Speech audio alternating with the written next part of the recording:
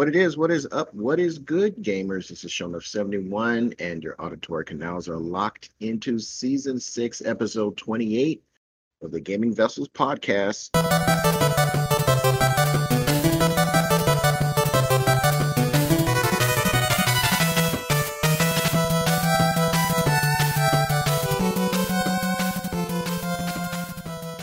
And as usual, I'm not in the digital studio alone. Along with me are my partners in crime. We got Dez, the Bay Area Terror. What's going on, brother?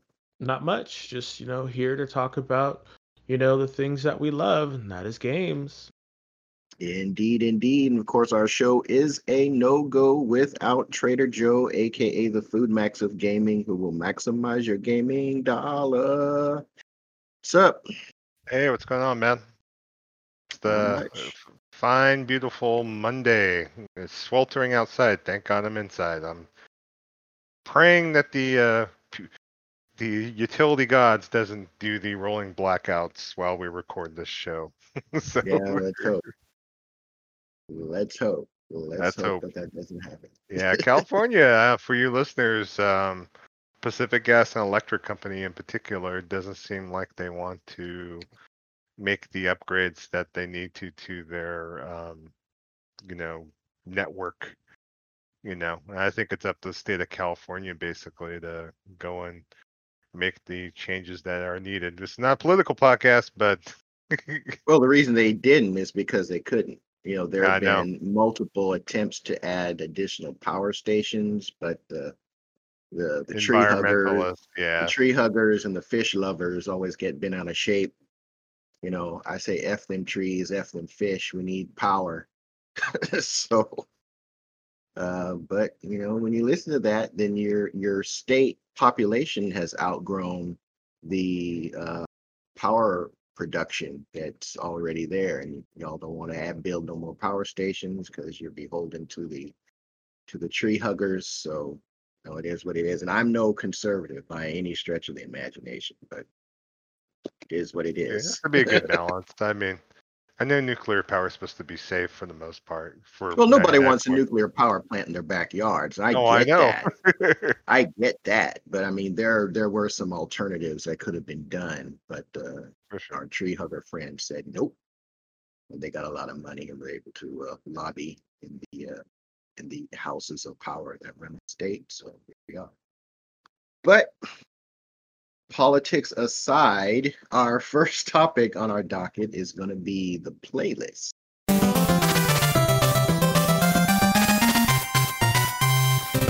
So, Des, why don't you kick things off, man? What you been playing? Well, I've definitely been playing the Monster Hunter World. That seems to be the go-to kind of hotness that I've been playing lately, and I've been really enjoying it. I still need to try to get the bear off if it's still around. It might not be, but when it comes back around, I can, sit down and actually do that. I think I did. Yeah, I played. I'm trying to think now, because um, I haven't really been playing that much of anything, just because just had a lot of other stuff going on. Um, but one thing that I did do was I actually played with the with Joe's other podcast. I played with GH Radio. You yeah. struggling to remember the name of the No, podcast? no. Just play with the GH Radio folks, and it was a lot of fun. We actually played on the Xbox, and I know I haven't really we really don't play that much on the Xbox nowadays, but we actually sat down and played on it, and I fired it up and been playing. They were playing. Were you playing, Joe? I can't remember now. Oh, I'll talk about it in my section, my Oh, work okay. section. Yeah, What but were you playing? I can't remember. Forza Horizon Yeah, 4 Forza for the most Horizon part. 4. Yeah. But I couldn't I didn't take the time to download it, so I was playing Undermine on Games Pass, and I have to tell you that game's pretty fun. So I've been really enjoying playing Undermine as a pretty good little roguelite. I have seen other people run it. Some other YouTubers have watched it, and I've been really kind of impressed with what I was seeing. So to finally actually play the game, I'm really enjoying it. I'm a fan of roguelites. I have played them before, so this was kind of a really good pixel art style. Running around as like a little miner and stuff. It's the game's actually pretty tough too. So, but it's a pretty good game, and that's kind of been taking up my time, because I really have just gotten really kind of fallen in love with the gameplay. So again, I'm a fan of roguelites. I'm a fan of roguelites that have a really nice aesthetic and are not so difficult that it's too hard to actually progress. Which is in this game has got me kind of really wanting to play Rogue Legacy 2, which is in its alpha right now. So I can't wait to play that game, and if it's available on X Pass, which it probably or Games Pass, which it probably will be, that'll give me another reason to play my Games Pass. So yeah, Uncle Phil, keep on, doing what you do, I guess. So, but that's what I've been playing. So, Joe, what have you been playing, buddy? Quite a few things, of course. My main thing is last week, surprisingly, is playing a lot of Crackdown 3. So That's not surprising. You've been playing that a lot. yeah, say what you will. I mean, pretty much it's very pleasing for me to mixture of gameplay, obviously collecting orbs in the playfield, collecting hidden orbs. Surprisingly, some of the racing is actually pretty fun too once you get the chance to get the control scheme down on there, especially because you have a car that morphs, your agency car, and so I'm able to morph back and forth between a tank, a regular racing type vehicle, and then like a stunt vehicle. And the thing about the stunt vehicle is that you scale up buildings, and you go all crazy with the control on there. At first, it was just really hard to control, but now that I'm used to the physics of it a little bit, I'm getting into the challenges of trying to do all the stunt rings within the world on there. So I got, I think, about 7 or 8 left out of the 50 on there. Some of the racing is pretty, I hate to say it, but shitty, still on that. But otherwise, I mean, I like the stunts. I like doing the ramps on there. I think a very decent open world game where obviously it's not going to be your AAA experience, but Crackdown was never a AAA game per se on that. But enjoying what I've played of it so far. I'll be playing it to its completion. I'm not sure if I'm going to worry about the gathering all the orbs on there. I was looking at the achievements list, and I know that I think there's at least 750 achievements for playing the jank-ass multiplayer on the game. And so from what I've read of everyone's impressions of the multiplayer, even though I do enjoy the game, it's probably going to be something I'm going to pass on. And so we did have our Gaming Vessels game night on Thursday, and so me and Dez got together and played the Fall Guys for a couple hours. Yeah, sorry, that's the other guy. That's the other game I've been playing a lot of. I don't really think of it as like, I just think of it as just kind of like a silly little game. Like, I don't even think of it as an actual game. I just think of it as just kind of like, hey, we're just gonna hang out, But yeah, we played that a lot too. Thank you for bringing that up. Again, I completely just was like, I don't know what we're doing. Well, that's okay. It's okay because we even got Kevin to download it, even though he hasn't played it yet. So I'm not sure. Actually, I did. You did download it? I played it. Oh, you played it? Oh, yeah. I won't be playing it again. Okay. I mean it. It's just it was just you do a bunch of different little. It's almost like playing what's that Mario game? Mario Party. Mario Party. Yeah, it's like Mario Party without the Mario characters, and it's just. I did get to the. I got to the last event on my first try, so. Good. You get a crown or no? No, I didn't get the crown. I think I got like 3rd or 4th place. But, yeah, and what's cool about it is that it is a 60-player battle. online game where you're competing with other players on there. So it just makes it fun. It's kind of a hang out, talk to your friends, wait for the next competition to load if you make the cut, of course, on there. Yeah. I think it's fun. I think it's something that everyone can play. So, I think they made a good choice making it a PlayStation Plus game, just so Yeah. that it It was was. okay. It's just not. It's just not for me. Yeah, it's fine. Yeah. No, it was a fun little time waster. You're definitely not, super competitive or anything. So, Yeah, but yeah. yeah. I'm And glad then you had a on, chance to play it though. yeah, that's good. Glad you at least gave it a shot. I know sometimes when you look at this like fluorescent game with these little dudes, it's like, okay, hails to the no kind of thing, And So I already know. I've been a gamer long enough to know what I'm gonna like and what I'm not. I mean, that's. I think Persona is the only example that I can think of off the top of my head where that was 180 degrees wrong. But I knew I wasn't going to like it. But I can see why so many people play it. Uh, it's I kind of put in that Fortnite uh, type classification that it's just something that a lot of people just can get into. So I see the appeal of it. It's just not for me. Yeah. also PlayStation stuff. Me and Des got together and we were playing for a good bit of amount of time, but it's my first time really sitting down and playing Risk of Rain 2 for Damn a it! I keep considerable forgetting. We played amount of Risk of time. Brain too. Yeah, so we sat down. I think we played for a good 2.5, 3 hours on Friday night, Played for and 4 hours, dude.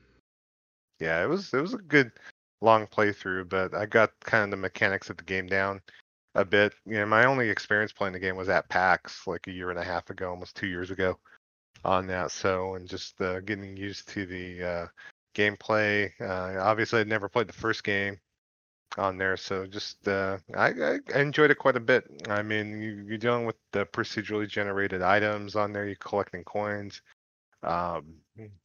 defeating enemies, and yeah, the game kind of ramps up its difficulty. So you could start at normal difficulty, and it'll ramp up to insane difficulty, crazy difficulty, a lot quicker. But if you want a more gradual, like as far as difficulty ramp, if need be, if you want to start off on easy on there, at least to get your sea legs up, if need be, on Yeah, you there. really kind of it's because the game has a really hardcore like it once it ramps up it gets really hard. So Yeah. I love the fact that we're trying to defeat the one portal boss because basically the whole thing is you start on this 3D map and your whole goal is to find where the teleporter. teleporter is at. Yeah, and then there's a teleporter boss that usually will pop up on there. And I know that one fight we had where we were fighting the boss, but we had a offering of like a tree that was nearby that we offered a certain amount of our money towards, and so it was constantly healing us as long as we stayed in the circle. And so it was like that dichotomy of sitting there making sure not not having the ability to be able to move out of the circle because otherwise we'd get trounced. But Demolished. yeah, just trying to manage the wave of enemies approaching the circle and trying to fight the boss at the same time. So just Yeah. all that emerging gameplay. But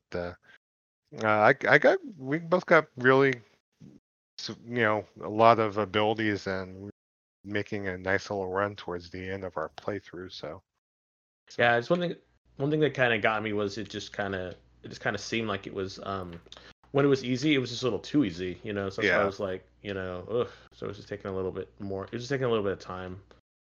But when we were actually like playing the regular one, like the difficulty did ramp up a lot better, a lot easier. But yeah, and I do wish that they would allow you to what was it? I wish they would allow you to um uh unlock the people a lot easier because sometimes it seems like it takes way too long to unlock the other characters that you can have. There's like 6 or 8 other characters that you could play, but you have to do these specific things in order to get them. So, and yeah. that's one thing that I really wish it wasn't really like that. Yeah. Like I really wish As it was. hard to unlock, you mean? Yeah. Yeah, well, I really wish it just was different, or easier to unlock those said people. Yeah. If you're interested in But the game, though, it's pretty cheap on there. I mean, I saw something today where the console version was around, I think, 13, 14 bucks. If you do buy the box physical copy of it, you do get the first Risk of Rain included in the disc itself, where you can load and check that out, which is more of a 2D interpretation of the game that Risk of Rain 2 is in 3D on now. So, I don't know if you're interested in this, Kev, but it might be another multiplayer game. If you had access to, you can maybe give it a shot and play with us if need be. So it's a lot like horde mode on Destiny. That's a good way to do it. The one thing that makes it a little bit tedious is you can't. It's kind of hard to build for builds because it's all randomly generated. So you kind of have to see what you get and work it. The only difference is the characters that you play. So and how they move. And there's certain artifacts or items that you get that work much better with certain characters. So, but Cheap? say it again. Is it cheap? Yeah, yeah, No, I mean Yeah. like the price. It's cheap. yeah. It's like Well, $10 right now. I think it's on sale, right? I think it Yeah. initially was for like $14.99, but it goes on sale quite a bit. yeah, and if you get the physical, you get both games, first and second, Risk of Rain 1 and 2 on the disc. So it just depends if you want to go physical or if you want to go digital on that. So, wish COVID wasn't around and be something I maybe bring over, or you come over and play, just to get a sample of it if need be. So it's not I can on. look up gameplay on YouTube for it if nothing else. Yeah, yeah. That I might think work. it's a pretty good game. It's a nice little time waster. Yeah. Another game I fired up and I have had on my hard drive for a bit. It's a prior PlayStation Plus game, but I had Wipeout Mega Collection where I finally fired that up on there. And if you're not aware, these are like the prior, like a couple of PS Vita versions of Wipeout on there, HDified, and also I think the PS3 game brought onto PS4, and so it's a nice little collection on there. It also has a PSVR compatibility to it, but if you're not familiar with the Wipeout series, that was a running series from back in the 90s on the PS1 from Psygnosis on there. And so from what I played, I want to get in there and start unlocking some vehicles and unlocking tracks and kind of getting back into that gameplay loop. It's like, games like that, Fantastic game. and F-Zero, I just kind of miss more arcadey racers. I'm not one to play the more simi types, and so especially with a sci-fi inspired racer, something to where I feel like it kind of gets the short end of the stick on there. I'm just hoping that further games can be made with that same type of gameplay if need be. So definitely, if you're interested, if you queued it up in the previous when it was free on PlayStation Plus, definitely just let us know, because that might be a game night game for us all to play if need be. So, and then as Desmond said, we combined with the other podcast I'm on, GH Radio, on there for that Xbox game night on Saturday. So Des was playing Undertale. Was it Under? Yeah, you're right. Okay. Oh, Undermine. Yeah. Sorry. Undermine, yeah, there you go. Undertale is a different beast in Yeah. itself. So, but mainly with the guys, I was playing a lot of Forza Horizon 4. One thing that I could say about it is like starting out and trying to do multiplayer right at the start wasn't exactly the greatest, because you had to advance in the campaign up to buying your house before you're able to do the multiplayer. And then the multiplayer basically is that you had to create a convoy on there, and the thing about the convoy is just this very convoluted as far as trying to get a group together and running missions and running tracks, because of the fact that at least I was in charge of convoy for a minute or two, and I managed to start a story mission that basically kicked everyone out, and we were having difficulties going back and forth like the entire like hour and a half, 2 hours we were playing it. So Get your so convoy. Convoy, yes, I made that reference 10 million times because I'm an old man growing up in the 70s. 10-4, good buddy, you know it. So.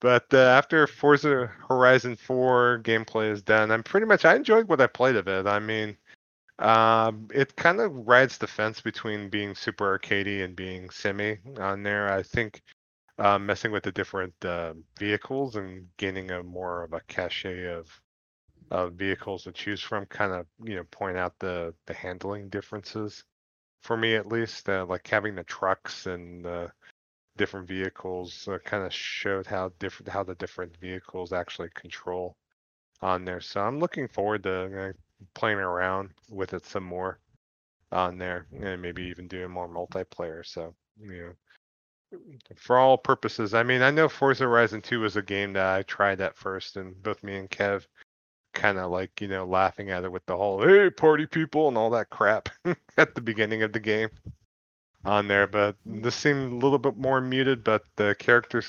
selection is much to be desired, obviously. I had to pick some, between some Euro trash looking dudes, like, just pretty boys with their hair slicked back, and, I had to really pick an avatar worthy, because nine times out of 10, I like to pick an avatar that kind of looks a little bit like me, just to kind of personify and put myself in the role of the character in the game or whatnot. And, I wound up picking some guy that looks like I could be like the stunt double in the Monkeys or in Oasis or something. So That's got to be fun. I know. I'm like this like UK looking dude with a unibrow and a mop, similar mop haircut. So it is what it is. Maybe I could add a mustache or something. So Sure. who knows? But I played a little bit after we got through. Me and Eric from GH Radio was playing A Remnant from the Ashes. Me and Dez kind of dipped into this I would say about 2 months ago, give or take.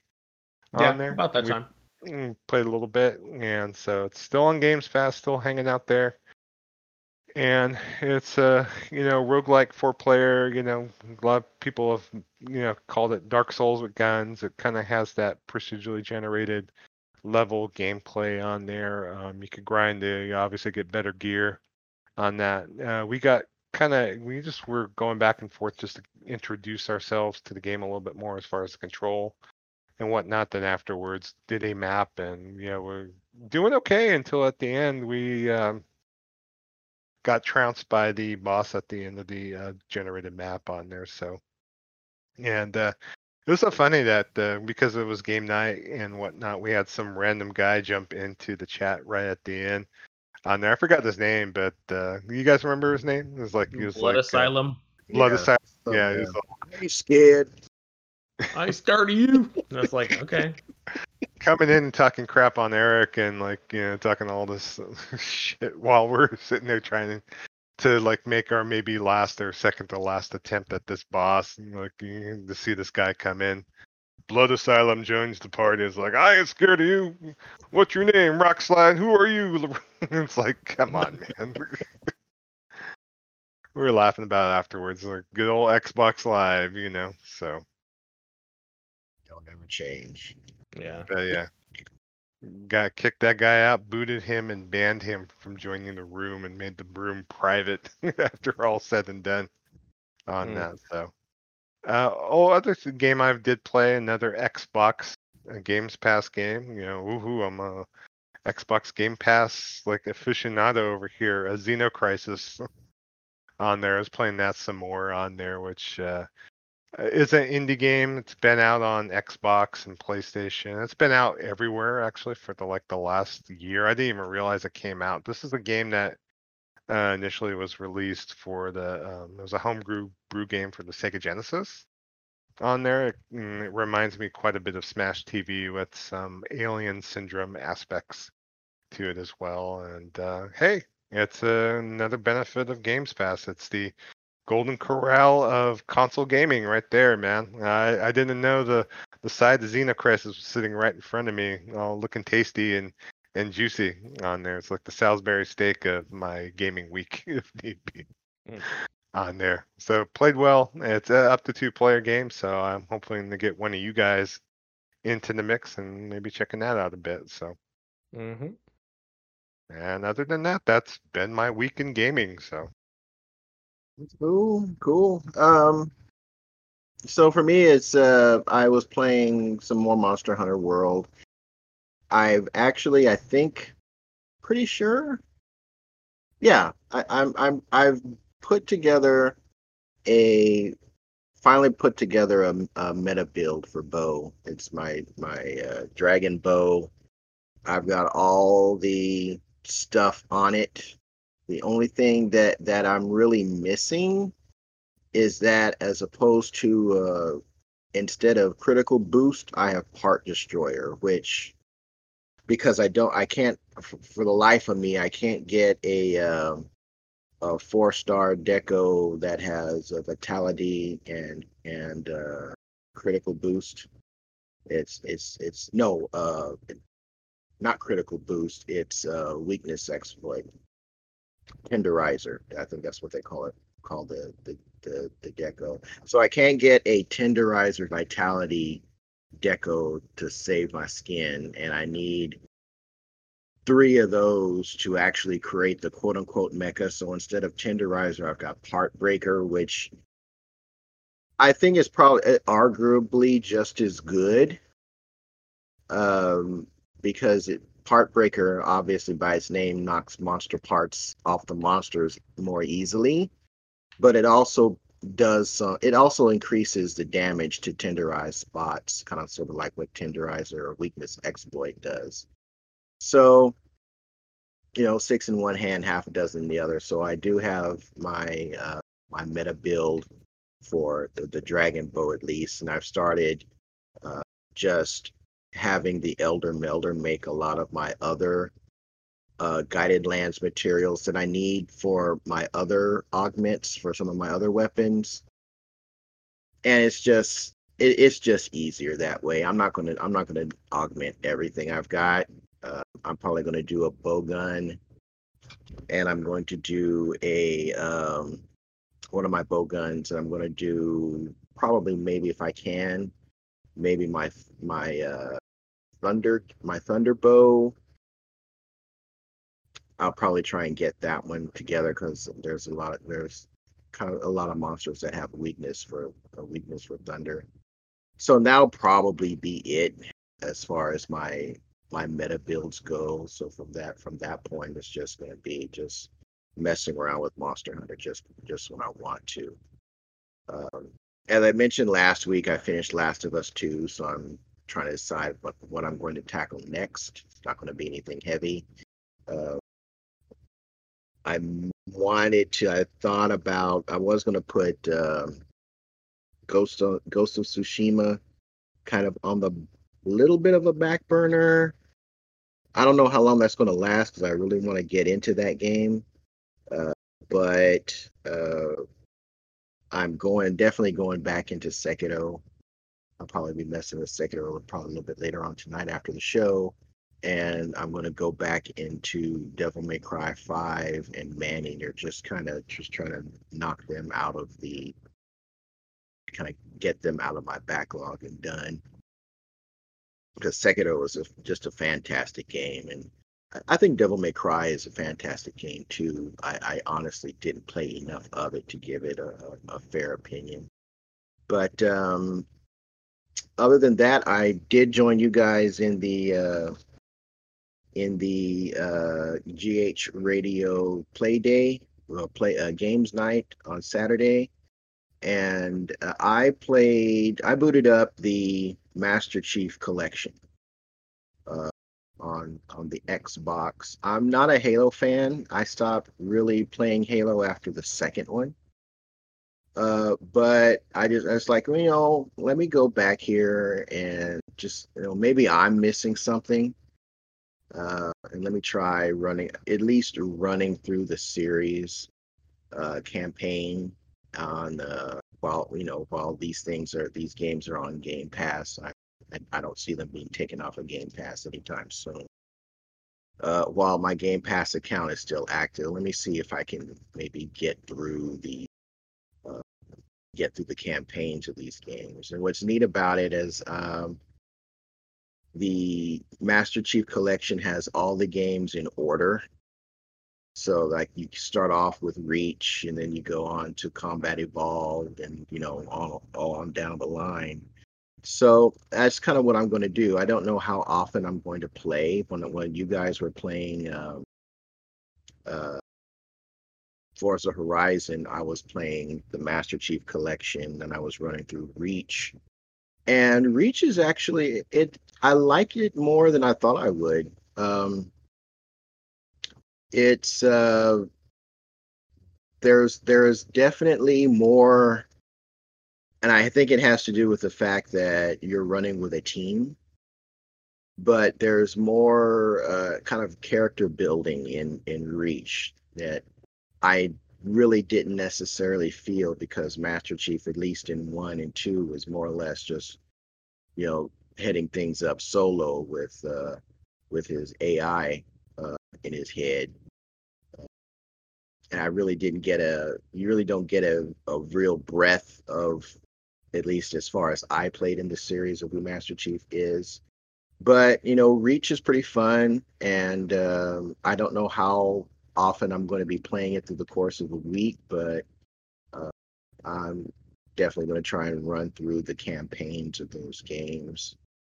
I'm I playing did Master play. Chief Collection too, so I forgot Mm, to mention them during my which I've been playing, but my playlist. But mm. playing Combat Evolve Anniversary right now. So Mm. so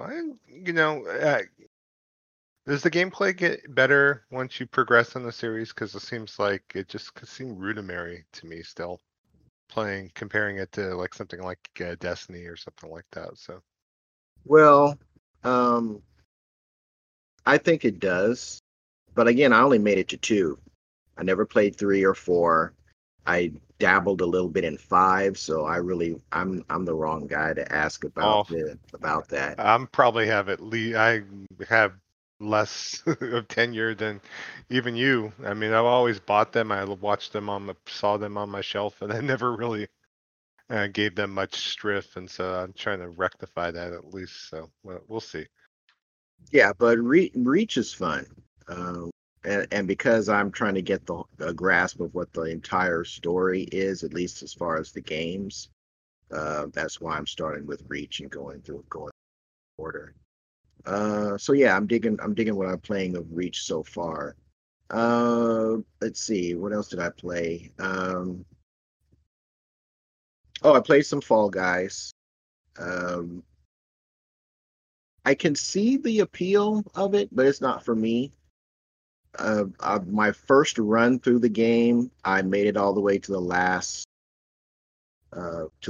thing, to the last contest, and I didn't get the crown, unfortunately. But I definitely see for that. And there was another game that I played as well, but for whatever reason, it's escaping me right now. I should have I should have put it in the outline when it was in my head.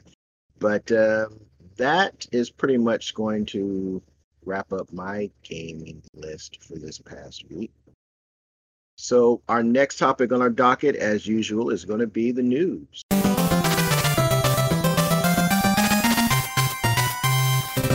Trader Joe, why don't you kick things off and let us know what's been going on in the industry lately?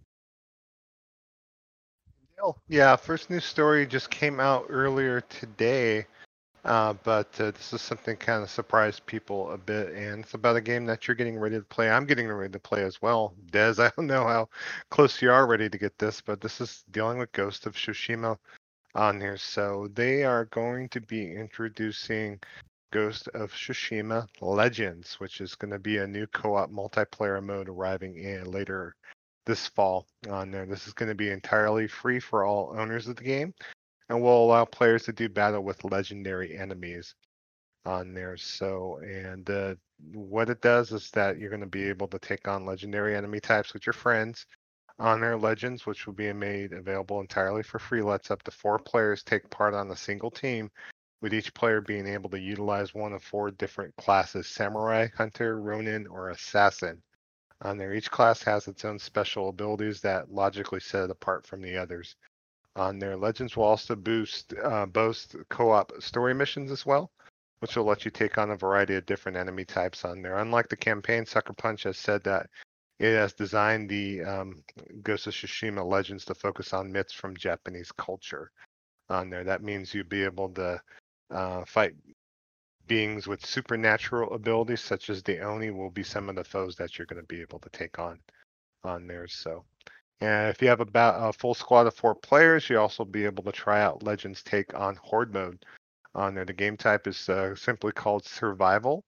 Will let you do battle with increasingly waves of enemies. Sucker Punch also says that those who complete all the story and survival missions available in Ghost of Tsushima Legends will then be able to take part in a raid on there. This raid, however, will not be available right at the launch of Legends. It will be coming a bit later on there. So bonus announcement. So it's kind of cool that they are bringing this multiplayer out afterwards. So what's your guys' take on it? I mean, to me, it's just the whipped cream and cherry on top of it all. You know, I wasn't expecting this at all, to tell you the God's honest truth. So, Man, seems cool. I think it I'll probably gives play me it. impetus to play the game now a little bit more because of the fact that I want to be more familiar with it once the multiplayer portion of the game does come out, so that we all could play together with each other, of course. So. Yeah, I watched the trailer. At first, I was thinking it was a PvP, um, but I'm glad which wouldn't have interested me at all. But the co-op aspect does look kind of fun. So I dug what I saw. So it's pretty cool. Yeah, and if you didn't know too, Ghost of Tsushima will be getting a PS5 upgrade once it does, once the PlayStation 5 does come out later on in the year on there. So not only are you going to be able to play this new co-op mode on there, possibly raid and or do a horde mode if you have 4 players, but you'll also be able to play it in Super the Greatest mode on the PlayStation 5 once it does come out. So, Cool. Good thing for me. So. All right, and next thing, speaking of another PlayStation 5 game, they talked a little bit more about Spider-Man Miles Morales on there. There was a feature in Entertainment Weekly on there, and they showed some screenshots, of course. I love that the exclusive screenshot included a puddle of water with reflections on it. So after the puddle gate from 2018's XBot extravaganza on there, complaining about the missing puddles in the final release of the game. Riding If over need be, puddles. yeah, there was a puddle gate, yeah, because they had a Yeah, I remember. I yeah. remember. It's not the same. The reflections are different. I was like, boy, bye. Yeah. Well, in the report from Entertainment Weekly, Insomniac Games shared a few insights into Spider-Man Miles Morales, with the outlet looking at the making of both Miles Morales and Marvel's Avengers on there. So specifically, they shed a little bit more light in the story on what we could expect from the PS5 title later this year. Report also featured a new screenshot, which we talked about, with the ray traced puddle on there. They state that the game will have a full arc from Miles Morales on there, which started already in the original 2018 PS4 game, where Miles was just starting to discover his abilities on there. That they stated that the game has a quote unquote has lots of heart, and that with Miles Morales, we're really completing this hero's coming of age in our game on there. They also said that Peter Parker is going to play into the story to train Miles and hone his Spidey skills on there, but they Right. said that Miles will be his own Spider-Man in the game on there. So specifically, Miles will depart from Peter in several ways through how he plays, including his animations, movements, and use unique abilities, including such as turning invisible Yep. on there. And His so, camouflage. I didn't even know that about him. I haven't seen the Into the Spider-Verse movie. I should probably rectify that quickly on there to get that uh, rectified, and so check Miles out a little bit more You on really there. So. should. It's really good. You're missing out if you have not seen it. It's a great movie. It's a great introduction for Miles Morales as well. Yeah, I have no idea what his origin story or anything is, so it's something I might have to kind of dip into before I play this on there. So. Yep. I don't want to. I'm not going to spoil it for you, so you just need to watch it. It's really good.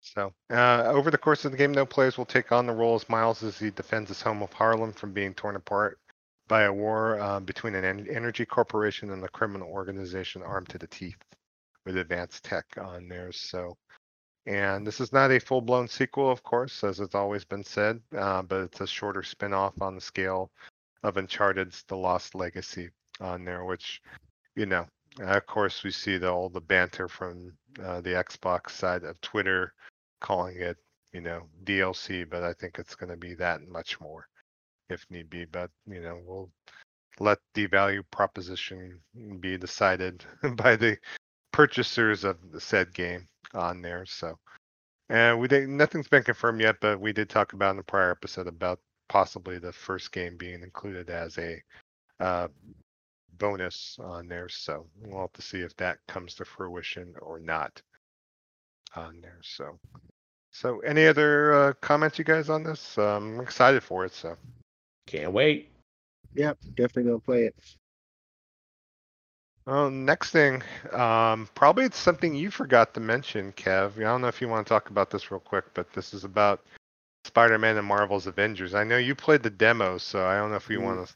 Yeah, I did back. completely. Yeah, I completely forgot that. I did play the Avengers demo, and after playing it, I canceled my pre-order. And the reason I canceled my pre-order is I just didn't like the way they had the Hulk. The Hulk, using the Hulk should be an experience in overwhelming power. Again, just like it was in Ultimate Destruction. And using Hulk, it seems like you're at a constant disadvantage because you can't play the Hulk the way you want to. Why the hell does the Hulk have to dodge and attack? And okay, I get it. If you're fighting a Hulk Buster or something like that, okay, I get that. I understand that. But some dude in a 10-man exosuit is really going to make the Hulk have to dodge. And what's even worse is that regular size, human size enemies can block the Hulk's punches. No, that was, I was just like, this is ridiculous. But I will say this: using Cap, Kamala, Thor, Iron Man, those were great. I mean, I really liked how those characters controlled. And they each seem powerful within their own skill set, but that same transition does not apply to the Hulk. And the Hulk is the character that I want to play the most. It's, primarily the reason I was going to get the game to begin with. So because of that, and I don't think the game is necessarily bad, it's just I ain't paying $60 for it. So I'll hold off until Black Friday, Cyber Monday, whatever. I'm sure there's going to be a number of retailers having that game on sale. So I'll just wait till it comes down to a price that I would find acceptable and then maybe jump in. So, but yeah, the Hulk was just not. It's like, I don't know how you screw that up. I really don't. If they couldn't get the Hulk, allow you to play the Hulk the way he should be played, then I think they should have done like Hulk specific levels. And I was thinking about this after playing the demo. It would have been better if maybe there would be some like Hulk specific levels, whether you can have other Avengers, there or not would be a secondary issue. But maybe have like timed levels where the Hulk has to do enough damage to a base to prevent some catastrophe from taking place. Things that allow you to fully explore the Hulk skill set, and they just didn't do that in this game. And when they start get, I can understand. Like I was talking to my buddy Damon about this after I played it, and he was like, "Yeah, man," he said, "that's why I just couldn't. I couldn't fully get into the Spider-Man PS4 game because they have Spider-Man being weak to stuff he wouldn't be weak to. Like dudes with shields. Guys with little with these chunky guys that are blocking Spider-Man's punches. He's like that. No, that's not how it goes." And he just find that super irritating. And I agree with him.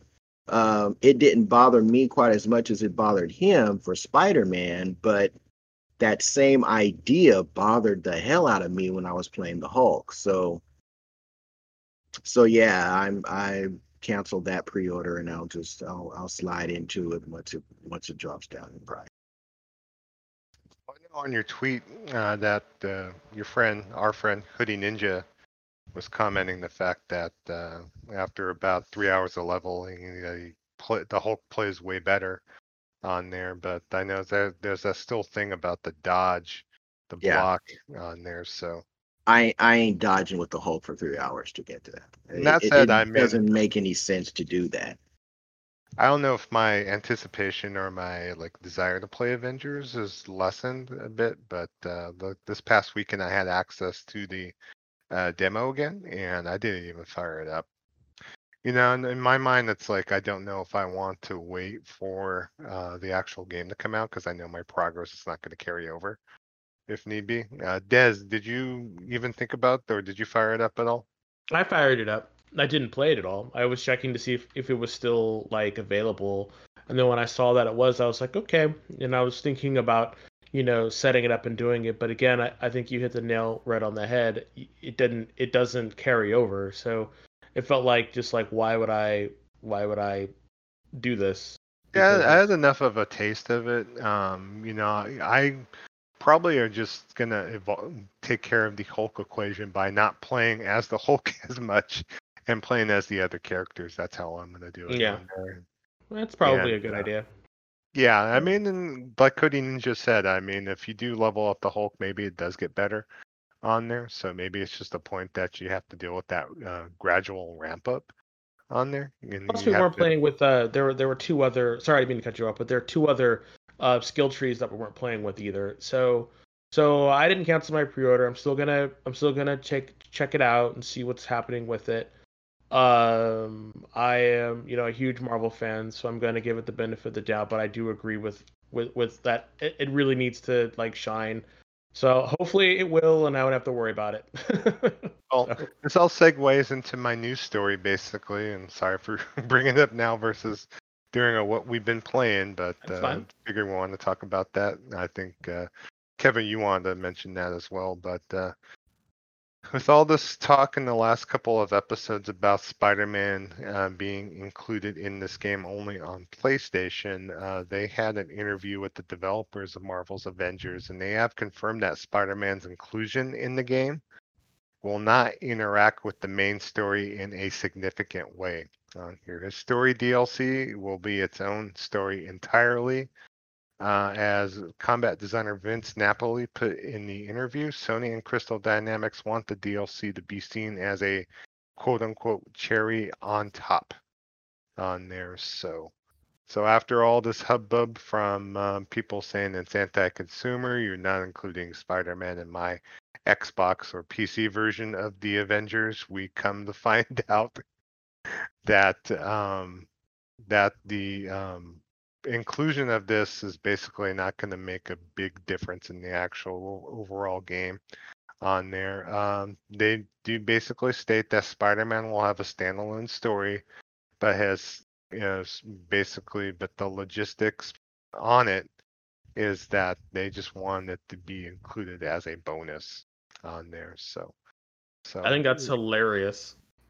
I think it's hilarious too because he's included, but he's not really. I mean, I guess it's just like a little slice, a little inclusion of the character to make it a little bit that much better. But I think if its inclusion, it's not going to really change the game in any sort of No, way. but that's not what I'm talking about. I think it's hilarious and sad because people are now, it doesn't make a difference to the overall story, but that's like an extra story that people won't have access to. So Yeah. so even still, it's still kind of, you know, was probably gonna make folks really kind of sad. So it's kind of Yeah. like, okay.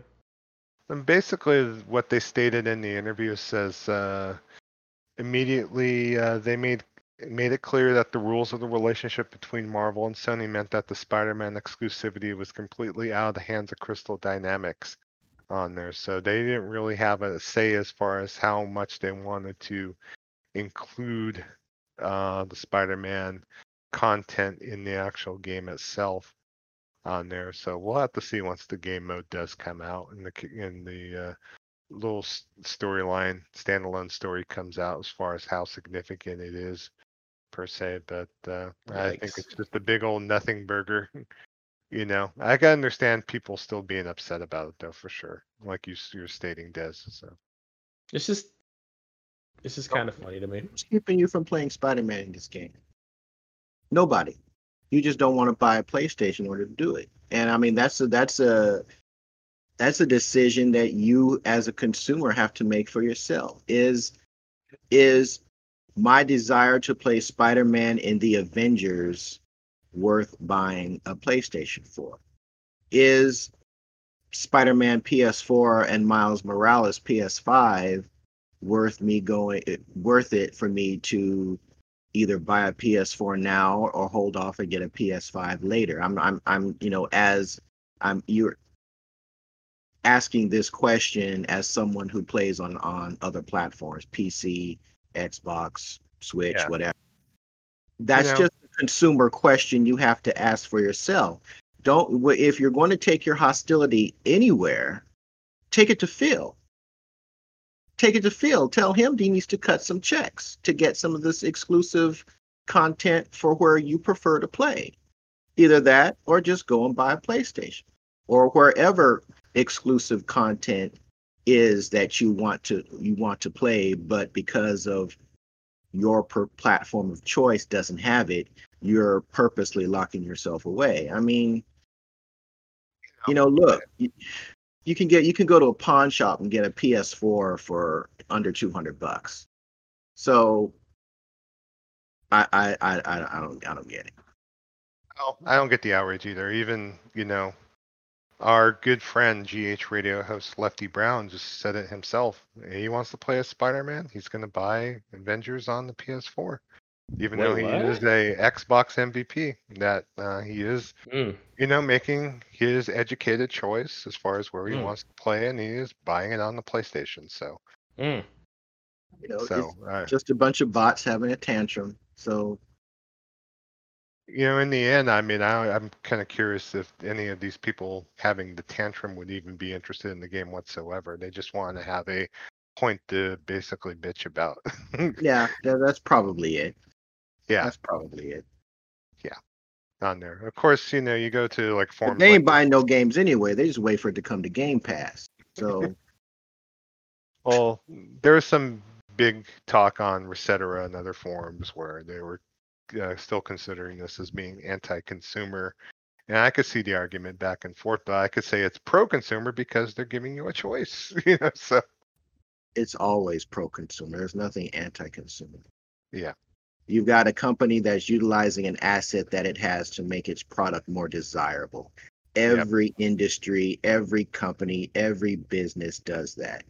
But Yep. for whatever reason, in the console space, everybody has to be kumbaya and everybody has to have access to everything, which, I I don't think get it.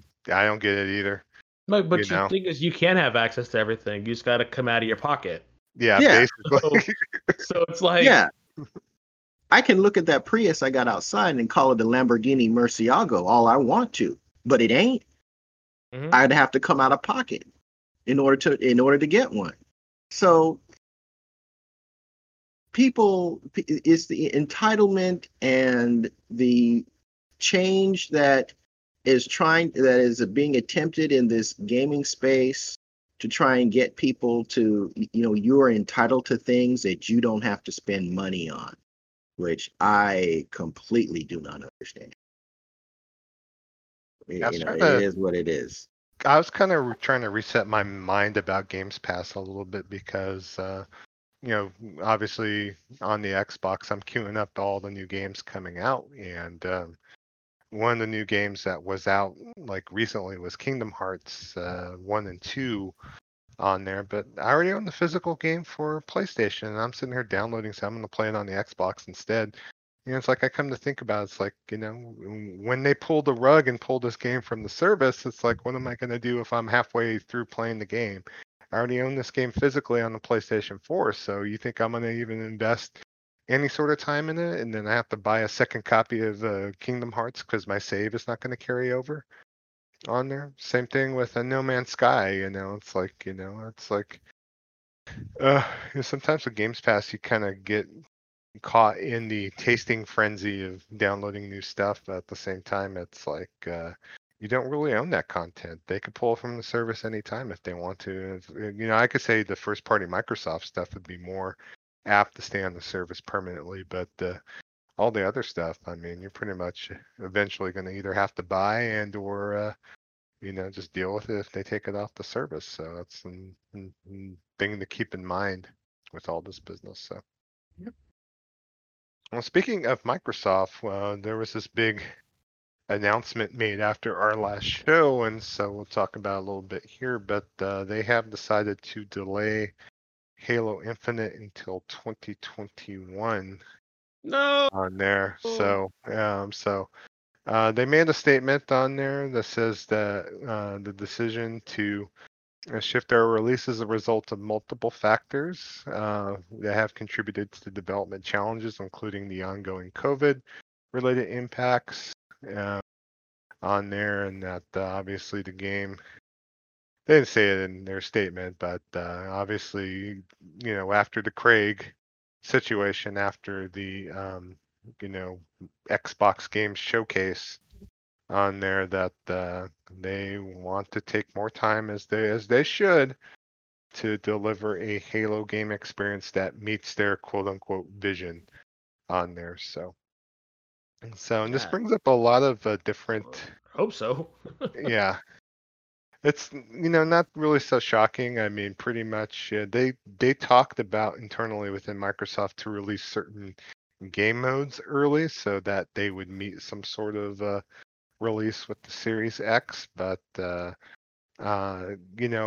would say I don't want to get a warmed over, like, not ready for prime time slice of the game in any sort of context on there. You're gonna delay the game, wait until it's actually done. I mean, I know they talked about like, oh, we're gonna add a ray tracing patch later. It's like, okay, ray tracing is one of the main hardware components of the next series of consoles coming out. So, I mean, it all kind of boils down to having this thing be have to play on the Xbox One as well as PC as well as the Series X on there. In fact, John Linneman of Digital Foundry was stating that in a way he feels that having this thing backwards compatible on the Xbox One is quote unquote anti-consumer, not pro-consumer, because you're watering down and making it harder for these designers to bring their vision to life on here. So I don't know how you guys would feel about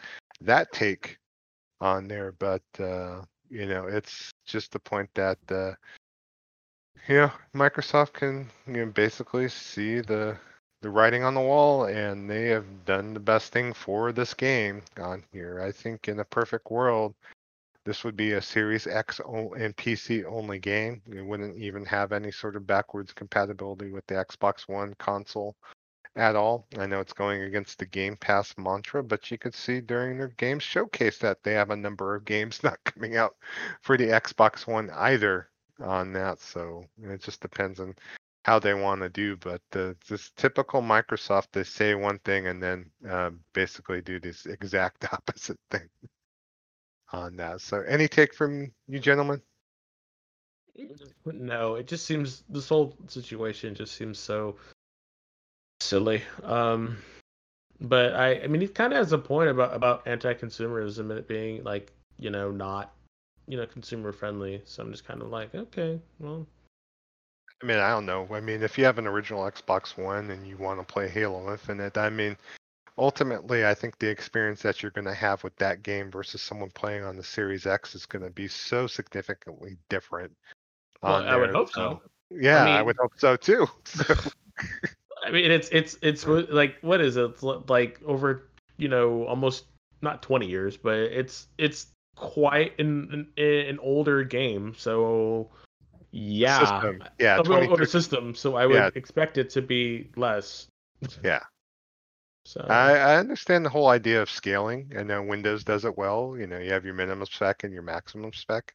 One thing that consoles do well is that the fact that because of the fact you're making your game for one box versus trying to scale it down, is that the design of the game can have some sort of vision where obviously they're dealing with a preset box that they're able to bring the best like programming techniques. That's why towards the end of the PlayStation 3 era, we got quite a few games that were just built straight to the box, straight to the code of the silicon on the box versus having to deal with middleware per se, like an Unreal Engine type of thing, where some of those PS3 games were really just, you know, programming wizardry. We've seen this back in the day on the Sega Saturn, where, sometimes the wizards at Sega, pretty much got into the complex architecture of that system and created like,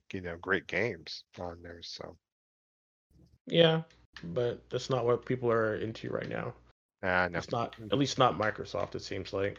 yeah, I mean, no, their philosophy. this should have happened from the jump. And let's be honest, the reason that 343 is scaling is delaying this game is because the biggest franchise in Xbox's lineup has been reduced to a meme. It's a joke. No. Oh, It's a yeah. joke. Yeah. It is a Yeah. joke. This Halo aficionados have been lambasting every 343 attempt at a Halo game since I can remember. You know, the reason that they're doing this is because the biggest franchise was reduced to a meme. And this is what needs to happen.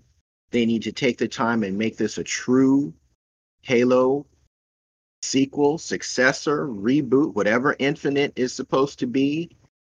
They need to take that time, and to get it done, they need to take it out of this freaking Game Pass, gas up, game as a service nonsense and give the people, the fans, what they really want, a true Halo experience. Now, I'm talking to someone who quit playing Halo after the second one, but I do hear people who have a deep love for the Halo franchise.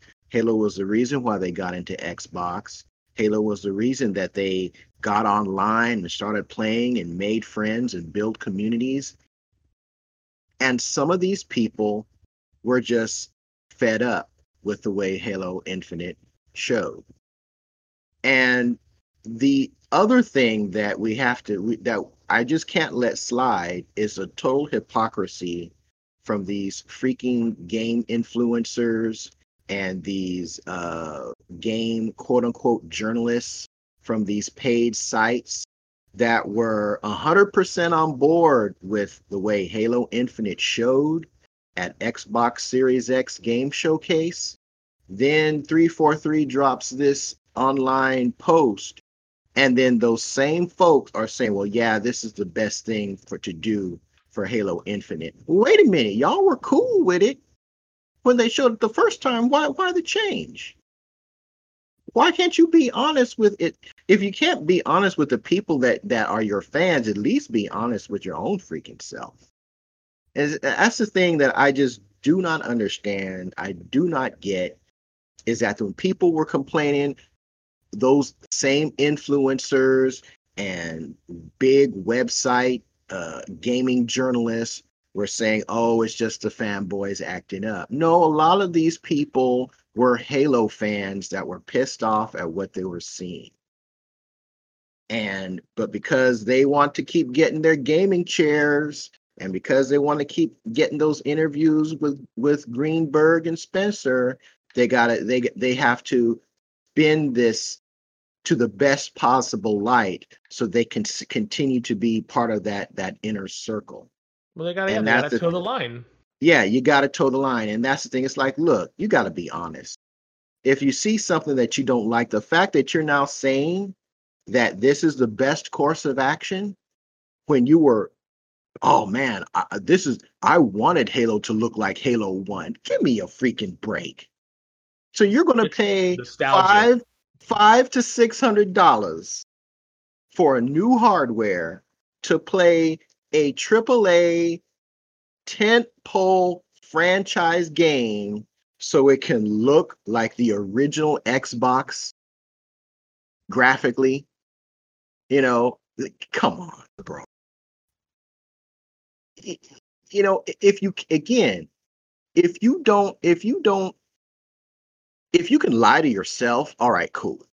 At least have the common decency for the people that go to your channels, go to your websites, for news and opinion. At least have enough respect for them to be freaking honest.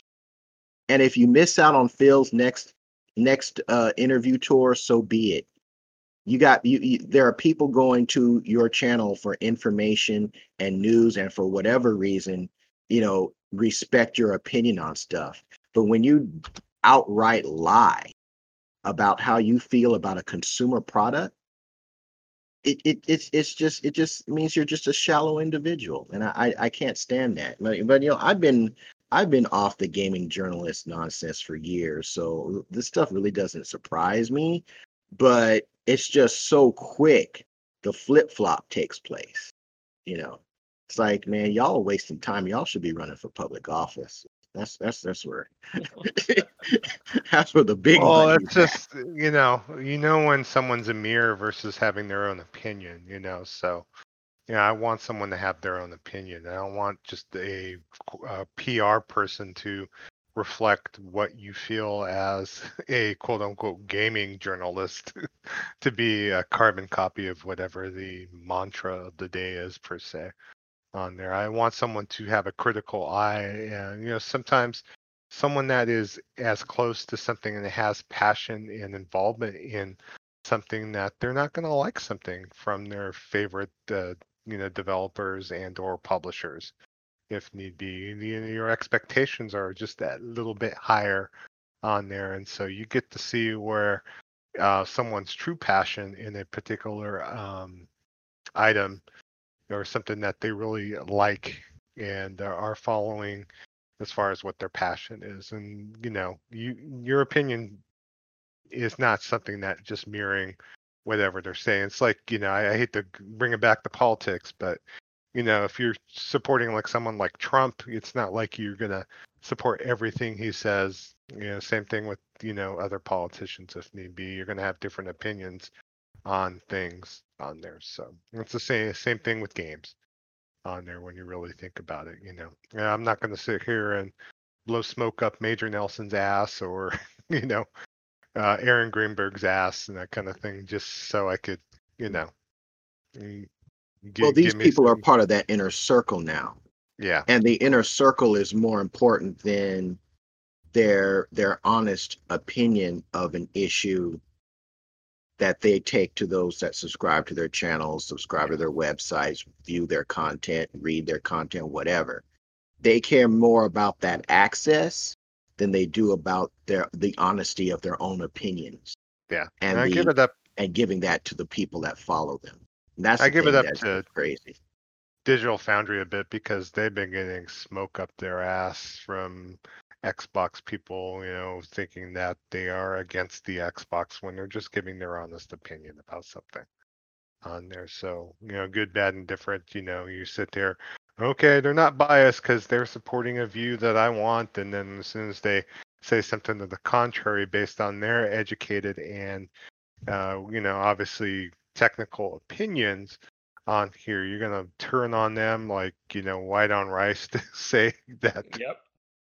Well, I mean, people in small independent analysts have called Digital Foundry out on stuff that they've done before.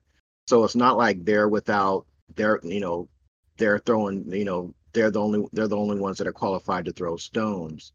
Yeah, But in this case, what we've got is people that just want to have that echo chamber. It's like a sports fan who is able to co-sign any stupid decision the management of his or her favorite sports team does, and make a case for it, make a spin for it. You find it in everything, in every hobby, in every industry, in anything in which people are consumers of a given service or product. You're going to find people that are willing to spin it because they not only have to justify their purchase for themselves, they have to justify that purchase to other people for whatever reason, So, and to kind of move on, the same day that they announced the delay for Halo Infinite, they did confirm that the Series X will be officially launching in November. So they pretty much we talked about last episode about that controller getting put out for sale. I know that there was a box on the box of controllers that got placed out for sale, and that stated "Do not put out for display until November the 6th" on there, and it does seem like it's a false or fake sticker if need be. We've seen the stickers before. Do not sell before this date. So we're looking at the launch date basically as being November 6th for the Series X on there. There's rumors right now about its price, of course, but it's kind of been confirmed that it is going to be $599.99 on there. So, Are you out of your mind? Cheap. So, but they are trying to sell it still, even without Halo being in the launch window. Of course, if you go to Xbox Wire, they have this article written by the powers that be at Xbox, saying that they are launching with thousands of games spanning 4 generations. So on there, but in the end, they do have more than 50 new games planned for this year across generations. That means that basically you're going to get games with next-gen patches for your Series X on there, including Assassin's Creed Valhalla, Dirt 5, Gears Tactics, Yakuza Like a Dragon, and Watch Dogs Legion on there. So Gears Tactics is the only one of the said with all that is an actual Xbox exclusive.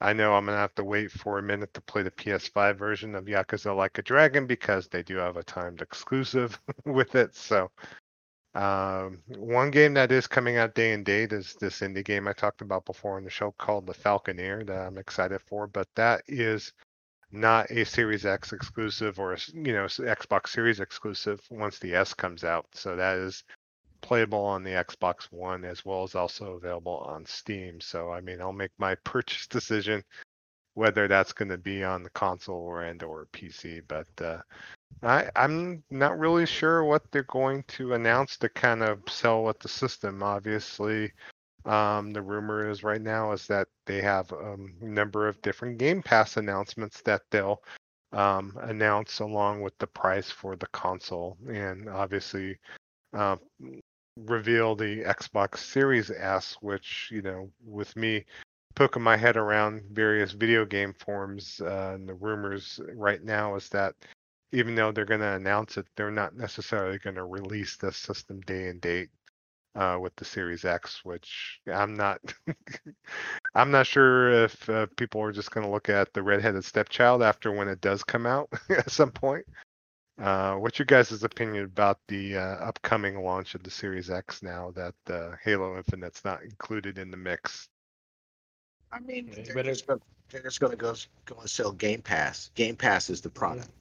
Yeah. Game Pass is the product. And if you feel that the Game Pass option is worth you spending, $400, $500, $600, then you just answered your own question. Here's my question though. If let's assume that this 599.99 rumor is true, Yeah. then that Lockhart's got to come in at $300. I would assume so. Yeah. It's got to come in no more than $300, Nah, I because would. I that's would the only assume. way. If not, then any more than that, then that Series X is DOA. Yeah. Yeah. Why would you want to just run a gimped up, even though it's a higher fidelity than Xbox One S and Xbox One X? It's still something to where, especially if the price difference is not that significant between. It's not like the PS5 digital and the PS5 vanilla, with the disc option. It's the same system, just without Yeah. the disc drive. So Yeah, and So- it's 600 bones is a hard enough pill to swallow. But when you're giving your customers every excuse in the world not to buy the product, Mm-hmm. how does that even make sense? How do you market a product when you're not building desire in it? That's the thing that I can't I don't make a case understand. for. Yeah, I don't know. I was watching Phil Spencer's Animal Talking segment on there because I don't know if you guys realize, but he was a featured guest on Animal Talking, the talk show within Animal Crossing on there, and he's basically making the point saying they're not in it to win the console war. They just want to sell their services, and to me, not having a exclusive launch lineup of any sort, just having their Game Pass games and their obviously optimized titles for the console on there. I mean, you could have backwards compatibility up to the wazoo, but if I don't have a back catalog of games I want to run on, it said backwards compatibility. It doesn't really matter. For me, someone that is not, invested in the Xbox, series of games as much as I am other platforms. It's a hard sell. And just like someone diving into, I would say if someone's just diving into PlayStation or Switch would have the same equation. But the thing about Switch and PlayStation is that you have your Spider-Mans or Horizon Zero Dawns or Ghost of Tsushimas that you could kind of, give some sort of worth to actually purchase said console. Same thing with the Switch. You're going to buy the Switch, you're going to play Animal Crossing, Mario, Zelda, so on and so forth. You buy Halo, you buy a Microsoft system. What are you getting? You're getting your subscription service. You're not getting any sort of significant, exclusive titles on the system on there. You got your State of Decays and Sea of Thieves. It's like it's just a decision that they've made, and they're going to have to really rectify that. And I'm not willing to make the investment now to find out where they're going to be in 2 to 3 years. So No. I can't wait for Obsidian to get their big AAA like RPG out, and I'll continue to play on PC and play on Xbox One X in the meantime.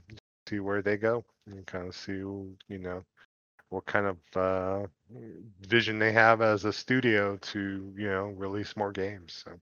Well, this there's this YouTuber. He mostly focuses on like TV tech. His name is FOMO, which stands for fear of missing out. Yeah.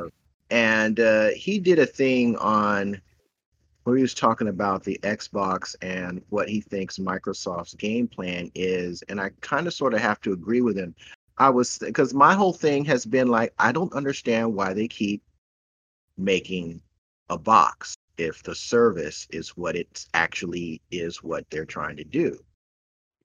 And what his theory is, and it makes a lot of sense, is that at some point Microsoft is just going because they're not going to beat PlayStation, they're not going to beat Nintendo in the console sales numbers games. But what he thinks is going to happen is that they are just getting people used to the idea of having a box with the Xbox label on it.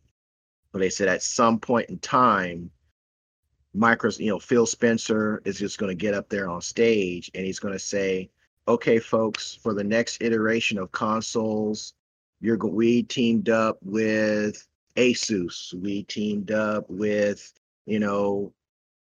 whomever, all these big either manufacturers of computer components or companies that sell, like Dell, and they're going to be the ones that are going to be building a Xbox console." Kind of like, if you remember, if you're old enough, back in the day, you had Sears made their own console. There was the Sears version of the 2600, and I want to say they had a version of the Intellivision. I could be wrong on that one though, No, they but did. they did. Okay. Yeah. So yeah, so you had Sears was also in the console business. So if you wanted to save a couple of bucks, you could just get the Sears version of the VCS or the Intellivision, still play the same games, but it was the Sears label on the box. Yeah. In this, yeah. And like in this case, it would be Xbox is just making the app that's going to run on the box. These other companies are going to actually go and put the PC pieces together, build the hardware, and throw it out for consumption. Kind of sort of, I guess, what Steam tried to do with the Steam box, but didn't work out. Kind of remember, it's like the 3DO kind of a blueprint. If you don't remember 3DO was a system that came out from Panasonic back in the mid to late 90s on there, but they contracted out to different manufacturers to release the same box with different, of course, features and that kind of thing. So you had your Samsung 3DO, Sanyo 3DO, if you remember Sanyo, Yeah. Panasonic 3DO systems where they all played the same games on there, but almost like separate, like they viewed it almost like a format, like if they're releasing Blu-ray players and or DVD players and so on and so forth. So on there, it'll be interesting to see if they do ultimately wind up with that, or whether they ultimately, like Cybertron, fly up into the cloud and like finally compete with Google and Amazon and whoever else that they said that they're actually competing with versus PlayStation and Nintendo. So Oh, well, Phil did say Nintendo had to be protected. I don't know where that came from, but protected from who, I have no idea. So I think Nintendo can take care of themselves. So. Yeah. All right. In my last news story for the night, I think we glossed over this last episode, but Street Fighter series executive producer Yoshinori Ono is leaving Capcom this summer. He's been at Capcom for almost 30 years on there, and he did have a nice social media post indicating that he's been with the Street Fighter brand for a long time. He's experienced good times, bad times, and even non-existent times on there, and he's basically said that his heart is filled with appreciation for everyone giving warm and kind support on there. And he supported that series. He kind of brought it forth from the ashes, quote unquote, and worked on Street Fighter 4. And obviously, good, bad, and different also worked on Street Fighter 5 on that as well. So he is leaving this summer. He's probably has already left if need be. But the rumor had it that I guess that Street Fighter 6 wasn't looking too hot on there, according to the last rumor. They just announced their latest season, including characters like Dan. You had to wait four years for Dan to make an appearance on that, and they're actually bringing a character from rival schools to the latest season of Street Fighter.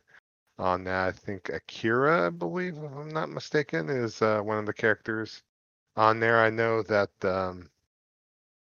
Trying to remember the other characters. I know what Oro from Street Fighter 3 is also included with the character pass for Street Fighter 5 on this latest season. So we'll have to take a look to see what they do to kind of bridge the gap until Street Fighter 6 can be fully announced if need be. So any thoughts, Kev, about Ono finally leaving Capcom?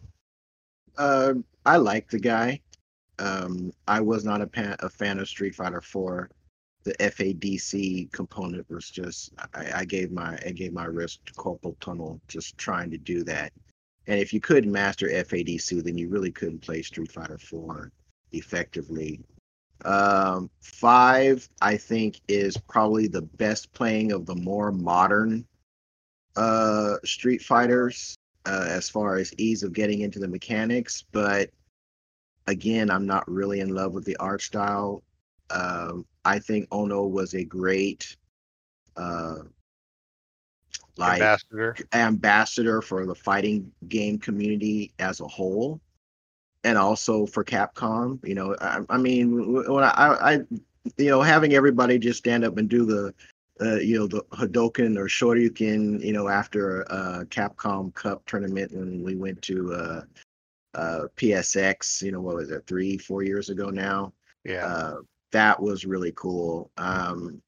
He seems like a really earnest guy and someone who really wanted to be able to take Street Fighter to new heights. And maybe, whether or not he did that maybe is arguable at this point, but I think he did his job well for what he was given and what he was working with.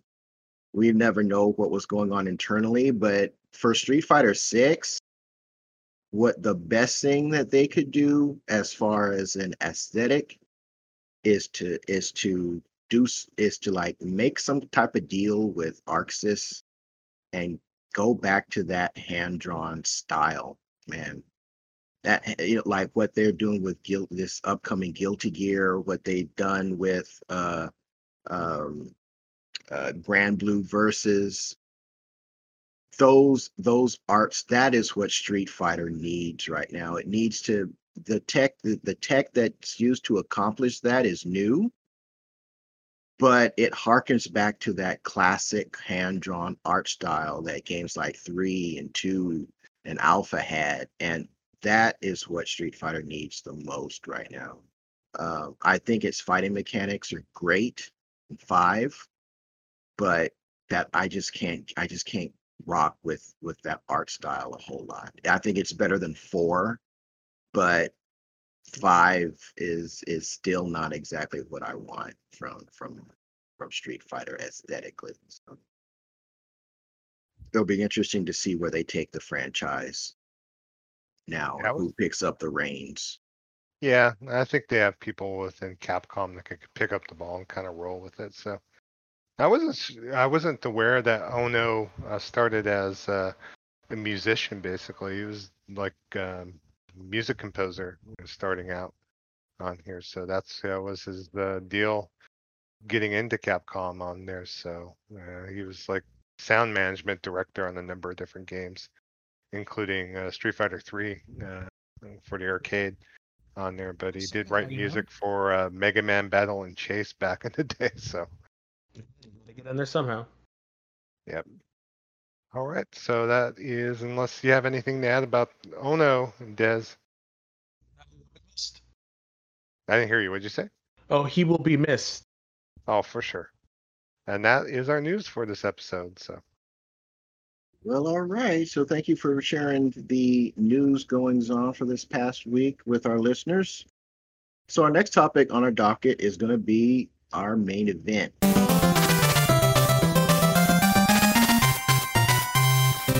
So the question that we posed to our listeners, we posted out there in the Twitter sphere, was what's your favorite video game peripheral accessories, i.e. brands, headphones, steering wheels, etc. Now, like I mentioned last week, I've got I've got 2 deep cuts, triple deep cuts on this one. I know you do. So why don't we let you do your deep cut, because I know it's going to be deep. Okay. So back in the day, there was this black and white game called Stunt Cycle, put out by Atari. Well, there was a console version of that put out. I think it was Sears that had I had to look it up. I had to actually look up the name for it. It was something it was something called like the uh what do they call it? And it was something like the Sears 8-in-1 something or other. I actually did find the actual name of it. I should have wrote it down, but I can't remember. But it's a very long game, a very long name. It had 8 versions of Pong, and it had something like 3 versions of Stunt Cycle, which included Dragster, which was basically I don't even think they changed the graphic for the motorcycle, but as opposed you had to do like wheelies to get over bumps. It was almost like an early Excite bike in that respect. And then of course jumping over the buses, you're going through 3 or 4 lines going back and forth across the screen, adjusting your throttle and trying to jump this ramp of buses that were lined up at the bottom, like right around the lower, somewhere around the mid to lower left hand side of the screen. Well, when I was in elementary school, I had a friend named Jason who actually had that. And he invited me over one Saturday. And I mean, we played that. I don't even know how long we played that game because our intention was to actually play Pong, but we got into Stunt Cycle. And don't ask me how I remember stuff that happened when I was in like 4th grade. And I can't even remember what I had for breakfast this morning. It's just not how my brain works. But we were just running that, playing Stunt Cycle forever that day. And you had to adjust your, if you had too much throttle before you hit the ramp, you would overshoot and crash. Or if you had too little throttle, you would land on the buses and crash. And if you put too much throttle on your approach, you would pop a wheelie and you fall out. So uh, that was that, and it wasn't really a peripheral. It's actually the console, and it had these two motorcycle handlebars, just like you did in the arcade, and you would roll them forward for throttle and roll it backwards to reduce throttle. And on the side, it had room for 4. It came with 4 Pong dial controllers, so you can play, like there were like 4-player Pong that you could play. And they called them hockey, and uh was another one. They had like volleyball, but it was all just different variations of Pong with a few different little blocks here and there. And they were just, I think it came with overlays. When I was playing it over at Jason's, he didn't have the overlays on the TV, but that was one. And so I don't know if that would really count as a peripheral or not, but I'm going to call it one because it is something that's stuck in my mind. And the last one I'm going to mention is going to be the turbo wheel for ColecoVision, which I still have. It's still in the box. It looks like it's in mint condition. Looks like it was manufactured yesterday. And Wow. I can't tell you, I can't tell you how many hours I spent playing Turbo. Turbo, the first time I played Turbo was at Roller Town. Oh, Roller Yeah, Town. yeah. Oh. And I just fell in love with that game. I just, whatever little monies that my parents gave me for food and whatnot, because it was a school trip. I just had the skates on because they made you have the skates on when you were actually in the facility. But I was either I played Turbo and I played Star Castle. Those were 2 games that I played when I was over there at Roller Town. And they had Turbo in, because there was like 2 sections of arcade. There was one kind of like right, kind of tucked into like where, like across was where you picked up your skates and you turned to drop them off and picked them up. And they had this little walkway which brought you into the main area, and they had like other arcade games there, but they had Turbo in that little side cut, across from where you turned in your skates. And I spent so much. They had Turbo in there and they had Track and Field in there, if I'm remembering correctly. Ugh. And Turbo was just freaking amazing. And when I heard I actually saw the commercial for Turbo for the ColecoVision, and I was just doing backflips. I was just like, Dad, can I get Turbo? Because my mom had no idea what the heck I was with Turbo. What? And I had to wait until the commercial came on one Saturday morning, and be able to show her, and she's like, "What is that? A new? Is that a new? What is that? What is that?" Trying to figure it out. And again, because the drug scare, I'm sure I probably played that card in some form or fashion. Well, that Christmas, I had me a turbo wheel, and it came with the turbo cartridge. And while it wasn't exactly a carbon copy of Turbo in the arcade, it was pretty darn close. It was close pretty enough. darn close. It was close enough for me. So I spent hours, man, playing Turbo, and I still have my ColecoVision. I still have my Turbo wheel. Like I said, both are in mint condition, look like they were manufactured yesterday. And man, I just spent like hours and hours and hours playing Turbo. They had other games that they could use for the Turbo wheel. They had Dukes of Hazzard, which I never got, probably because you were driving around and with a rebel flag covered car, and my dad was like, "Yeah, that ain't happening." And they had this other game called Destructoid. Yeah, Destructoid, where you had to collect these crystals. It was a top-down game, kind of like what Rally X is, and I think they had Rally X available for it too. And it was kind of like Rally X, and you were this like a buggy, and that was crash landed in this spaceship, and you had to collect these crystals, and you were being chased by these mechanoid Zoid looking robots, and so you had to collect the crystals, get a certain number to your ship to repair the ship, and then when your ship was repaired, you'd get in and take off, go on to the next level. And that game was a lot of fun too, but most of my time was used was playing Turbo. So yeah, those are my deep cuts for y'all, old man memories. Well, I had a turbo wheel as well, actually. So Wow, I never had a turbo wheel. I was not well, cool enough. it's the expansion module too is the technical term for it, but Turbo was a Sega game that was just like it was just like the bomb on there. I know it was like similar to Monaco Grand Prix, I think, is another Sega. It was an overhead racer that was in the arcades around that time. But my story's not as cool as yours, Kev, because I think I asked for it. I didn't get it for Christmas, but my dad wound up buying it for me on there. We're at the Arthur's Toys on Tulare and Chestnut. So it's like the out of the way Arthur's Toys, the one that was more closer to my hood when I was growing up a bit. But Arthur's Toys.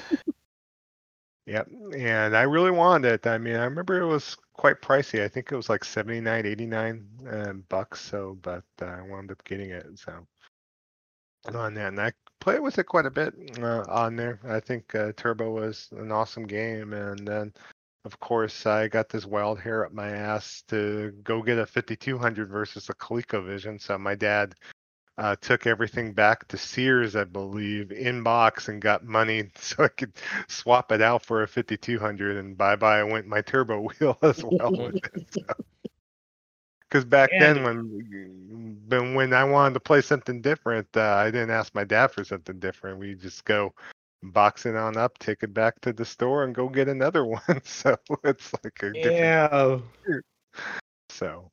But I kind of wish I kept my ColecoVision because that 5200 controller was some booty ass crap. But I enjoyed my 5200 quite a bit until the crash happened. So.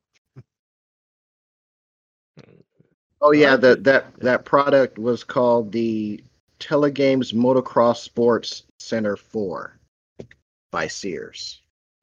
That's the one that had the stunt cycle on. All right. All right, Joe. I mean, I know you have to have more than just the wheel. What was your Oh thought? no, yeah, Wheels wasn't even on my radar actually. So for me, the number of different peripherals, of course, throughout my gaming life on there. And then the one I was mentioning last week, I thought I would definitely get an email, maybe from our listener John Travis Buck. I forgot your wife's name. I'm sorry, dude. John Travis B on there. So I'm sorry, dude. But I was referencing the Namco NedgeCon. I know that's one that was up in your wheelhouse, John, on there, and I was kind of referencing last week. That is a PlayStation 1 controller that were able to twist the steer on there. If you guys ever seen that or not, have you seen that before, Kev, or no? Not really. No, didn't I've do never that. seen that either. Yeah, it's just look it up if you can. It's a Namco NegCon on there, and basically it had a thing to where the controller was two separate pieces, and you basically twisted it to steer on there. And I never really got into it, but I know for the people that actually got used to controlling the car that way, that it was just like second to none on there. So, but my deep cuts are going to be first off Sega Master System.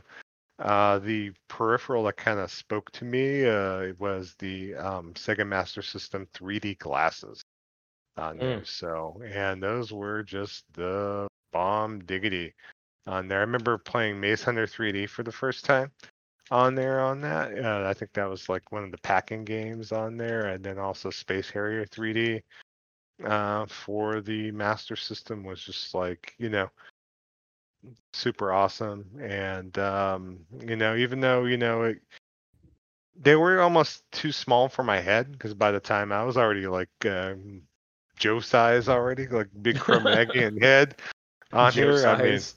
yes. So they were kind of tight on my face on there, and of course I wear glasses, so it was like my kind of ancient like foray into VR if need be. I thought the effect was awesome on there. So I got to give it up for the Master System 3D glasses on there.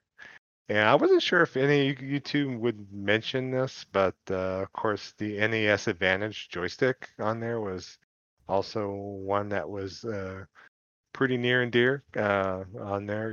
Using the turbo buttons on the Advantage as well on there is Never had also one. Mm-mm. yeah. No, never had one either. Yeah. And then as far as throughout my console history, of course, the Dreamcast, you could probably take a look at all the interesting peripherals for that system on there. And you're talking about like God forbid, the Dreamcast keyboard and mouse, so you could play Typing of the Dead, 2-player. So I have 2 Dreamcast keyboards in Of my course you did. possession on there. And of Of course, course you did. yeah, I have a fishing controller for the Dreamcast, which Sega Bass Fishing is like probably one of the more fun games,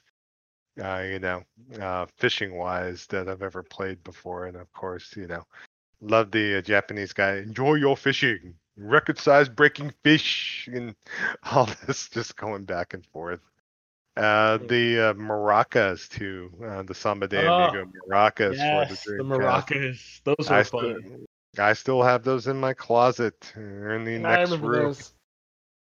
on there. So, and I still own those. I happen not to sell those, thank God. So, I Yeah, don't the know as maracas far were as fun. how much plastic rot. I'm gonna go in there and find a, sticky mess, because who knows what plastic was made to make those things. But yeah, the maracas were awesome too. So Yeah. Dreamcast basically had like some of the best peripherals What were known to remember man. the little things that you could stick into the controllers that were like The a little VMUs, yeah, the Tamagotchi things. Ugh, those were yeah, so weird. Yeah. VMU. What were they called? VMU. VMUs. Yeah, I don't know. Whatever. I was like, whatever. I used to bring those out to work because course they you had the Chow from Sega Sonic Adventure, Yeah, I had a chow and too.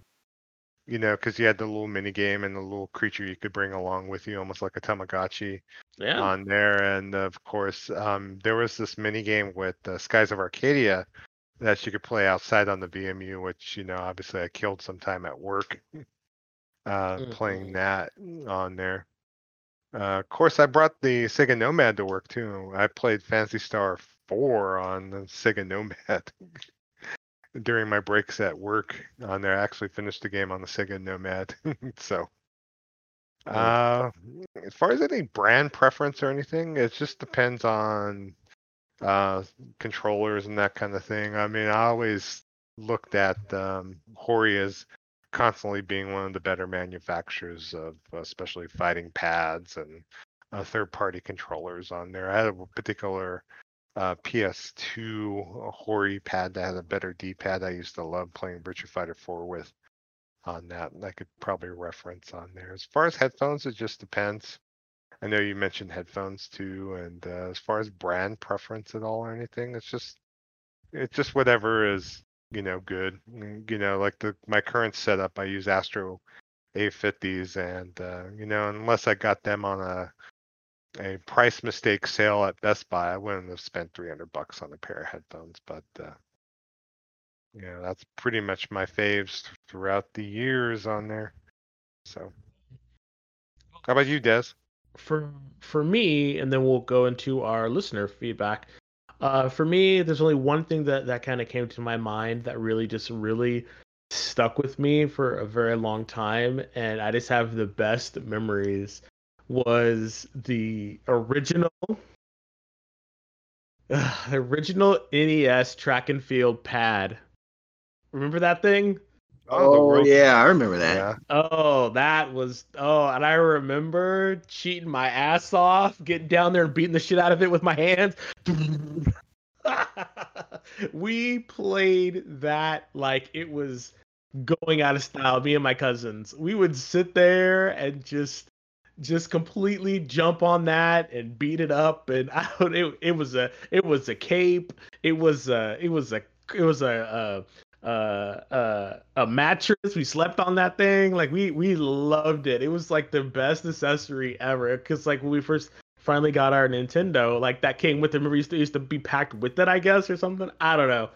But I just remember having that gamepad and just doing that track and field and doing the jumping and doing the I to this day I still just get goosebumps thinking about that and that was like one of the first kind of like full on um like where you had to like beat on something, and I just thought, oh, Nintendo was so cool. This technology is amazing.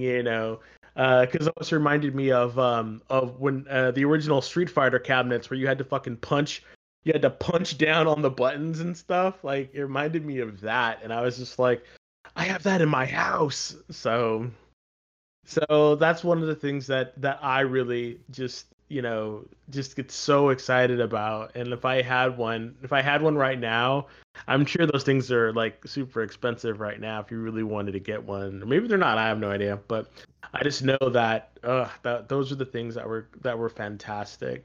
I For missed me. that pack in because that was like a later, like 1987 pack in.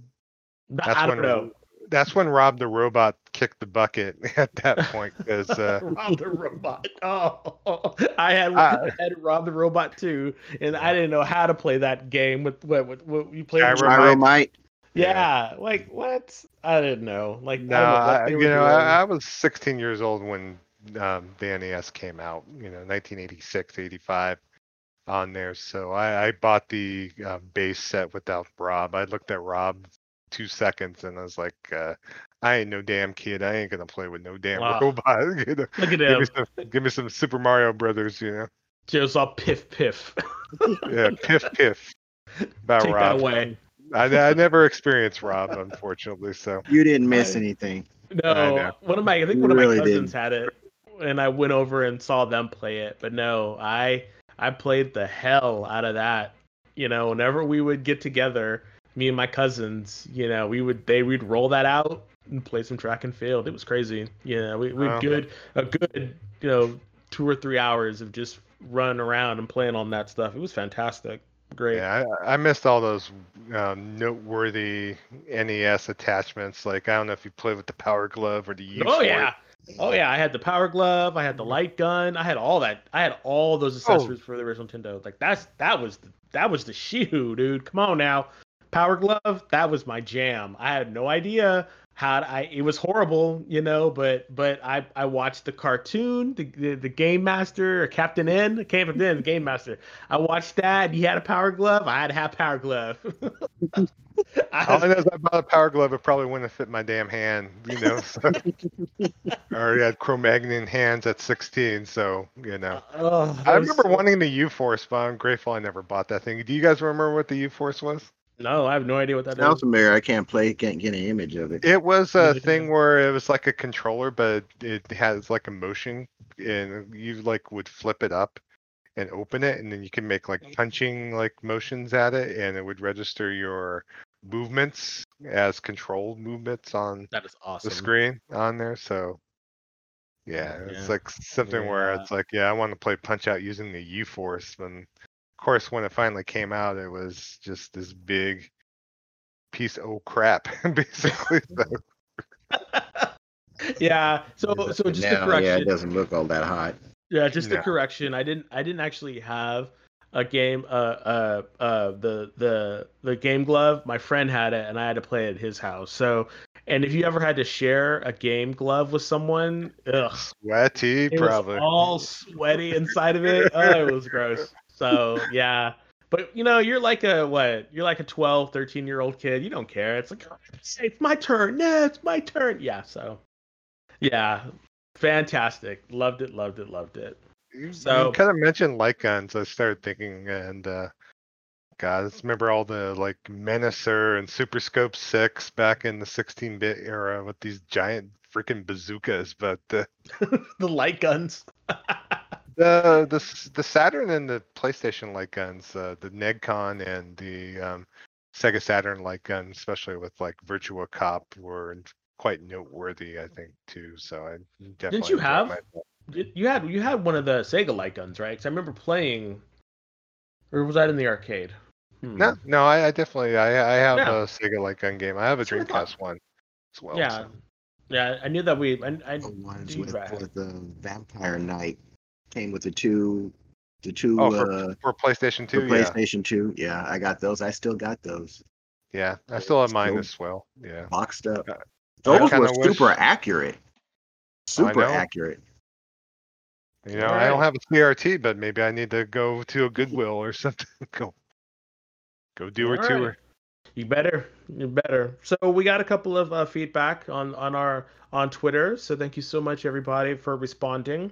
So Vic at Lego Bro says, my favorite accessory is the Skull and Company grip case for the Nintendo Switch console. It makes the Switch very comfortable to hold for longer periods and provides a good amount of protection. So yeah, it's a very practical, accessory. Game cases. Joe has a ton of game cases.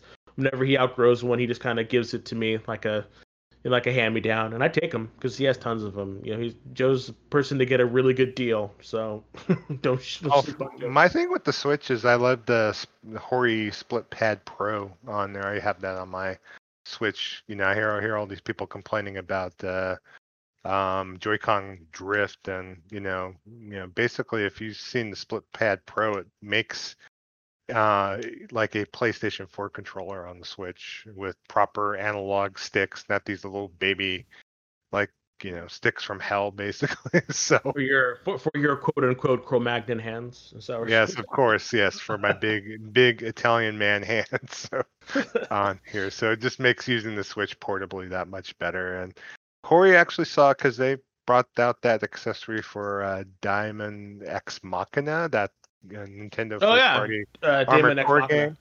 Yeah, but they're actually releasing the Split Pad Pro, and they have another run coming up pretty soon with different colors.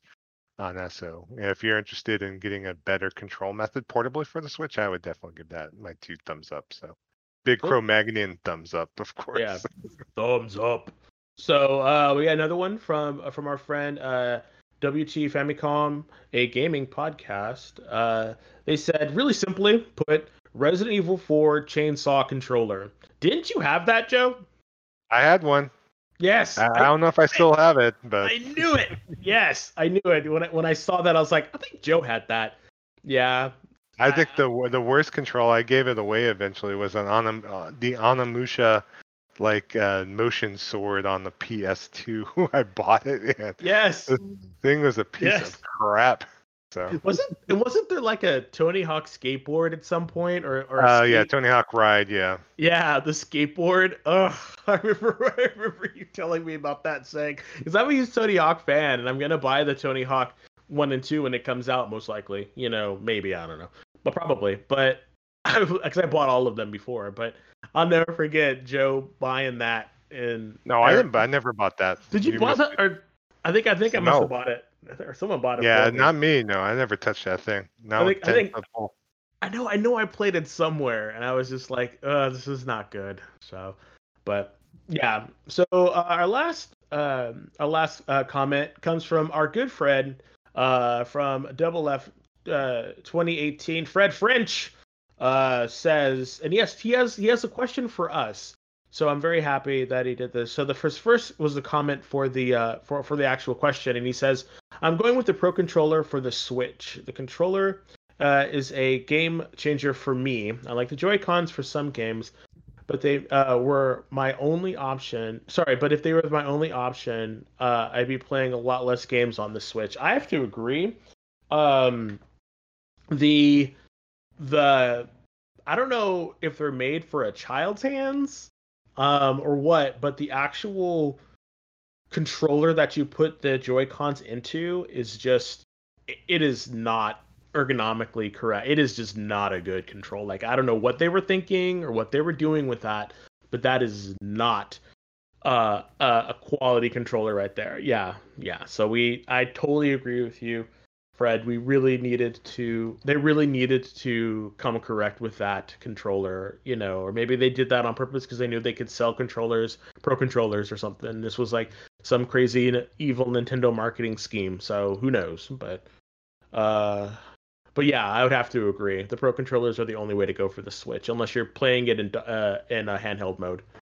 And even then, Joe says, you gotta use something else anyway. So yeah, I don't know. I think the SplitPad Pro is excellent for portable, but the Pro Controller is pretty awesome. The only thing I don't like about it is that the triggers on the back are not the analog triggers; they're just digital, unfortunately. So yeah. Oh well, I never really noticed. So yeah.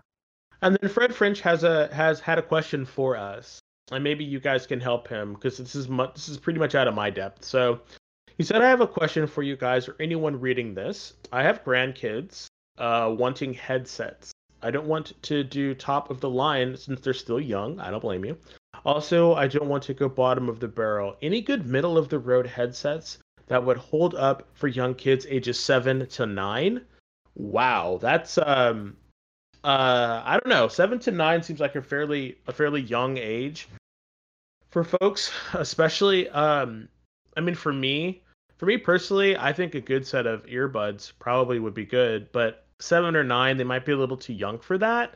So for earbuds, so if you're looking for over the ear headphones, I would turn it over to either Joe or Kevin because I use over the ear headphones, but for the longest time I used just earbuds because they worked. You plugged it in and you would good to go. So I don't know, Joe, or Kevin, what are your thoughts about that? That's a Joe thing because I use earbuds. Yeah, I know you use earbuds too. What are your thoughts, Joe? Good entry level set is going to be the HyperX Cloud Stinger wired headset. I know if you're going to buy an actual, boxed headset for doing online, is that has really good reviews. on there. It's $50. Go pick it up at your local Best Buy or GameStop on there. As far as it being sturdy, I mean, obviously, I'm not sure how much you want your kids playing online at 7 and 9, but if they're playing with friends playing Minecraft or Fortnite, I would definitely give that my heartiest recommendation. I think for that price point, you don't want to, because there's a lot of like cheap Chinese headsets that Amazon puts up, and I'm not sure of the quality of those on there. And you commonly, if you go to Amazon looking up gaming headsets, you'll see headsets on there between like $24.99, $30 on there, and it's all just offline, off-brand Chinese headsets on there. I know looking at it right now, like some of the brand names, Bengü, Rummus. So it's just like these, like just crazy, just like Knockoffs. you go to the swap mall and you're going to see these headsets being prominent over there. Yeah, on and that. also you want your headsets to be number one of good quality, and number two that are gonna last. And I don't know, you said grandkids, so more than one. So it just depends on if they're gonna be sharing them or if you need to get two. But I'd have to agree with Joe. $50 is a pretty good price point for getting something that's gonna last. And I'd also second him about not trying to go with a Chinese knockoff, because I've actually gotten a couple of no, actually I never have. A friend of mine got one, sorry, a couple of controllers, and if I remember correctly, they didn't really work out too well. So Yeah. Even the more noteworthy brands, I mean, maybe I I'm lying, I know don't know, but your like Razer headset, Desmond. Razer's noted, like even you're going to spend buku bucks on yeah. peripherals, that their peripherals break in excess. Well, I They're don't not. use the Razer anymore. I use the Astros now, because the Razers weren't the Razer didn't really Yeah, I they're mean, Razer Krakens, I believe, right? The yeah, headset. Yeah. they started the audio started going out on them, so I don't know why, but again, yeah, what were the name of the You're I wish I using Astro A10s, right? The A10s are yeah, really good too. So, and those are but I got only. but I got it on like a huge discount though, so Yeah, they're normally like I think either 49 or 59. So how would you recommend the A10s as far as they for were great. Fred? Yeah. They're So that great. might be another option for you as well on Yeah. there. So Yeah, I just remember like who had bought the Chinese stuff. Anyway, I know I bought some stuff before, and it's usually no, they were the charge cords. So anyway, I try not to buy secondhand stuff yeah. Yeah, anymore. be very wary of even like buying DualShock 4s online or DualShock 3s or any controllers for that Yeah. matter on there. You're gonna find knockoffs. There's a ton of DualShock 3 knockoffs out there that are not as well built, and right now DualShock 3s are really hard to find. And I know right now controllers are really hard to find too, Yeah, for the I mean, most I part. I have like 3 or 4 of them just sitting there taking up dust.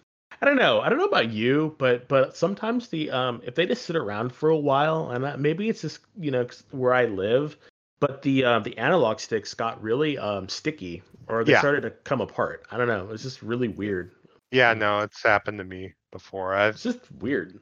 I don't I know. had I'm a big Dragon Quest fan, as you well know, and I bought the Dragon Quest Slime controller for the PlayStation 2 when Huh. Dragon Quest 8 came out. And literally, when I was moving to this house I live at now and going through my divorce, but I got my Slime controller out of the container it was in. It was in my closet. And literally, the plastic that Corey used on it, it was like sticky to the touch. I mean, Yeah, literally, I don't like know. It's I, but I these are wound up I wound up yeah, throwing it away. I wound up but throwing it away. But Yeah. these are like PlayStation like first party controllers too. So I mean, I guess the plastic just deteriorates over time. But Yeah. regardless, it was just really kind of weird. So they're just kind of sitting there now. But that's all of the responses that we got. I want to thank you guys. Thank you all for always tuning in and doing this.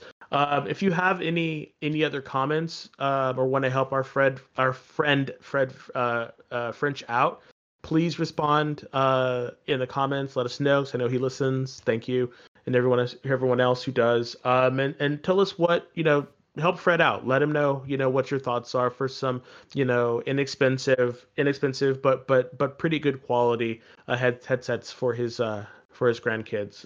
Help a brother out. So for Arrivederci, Fred.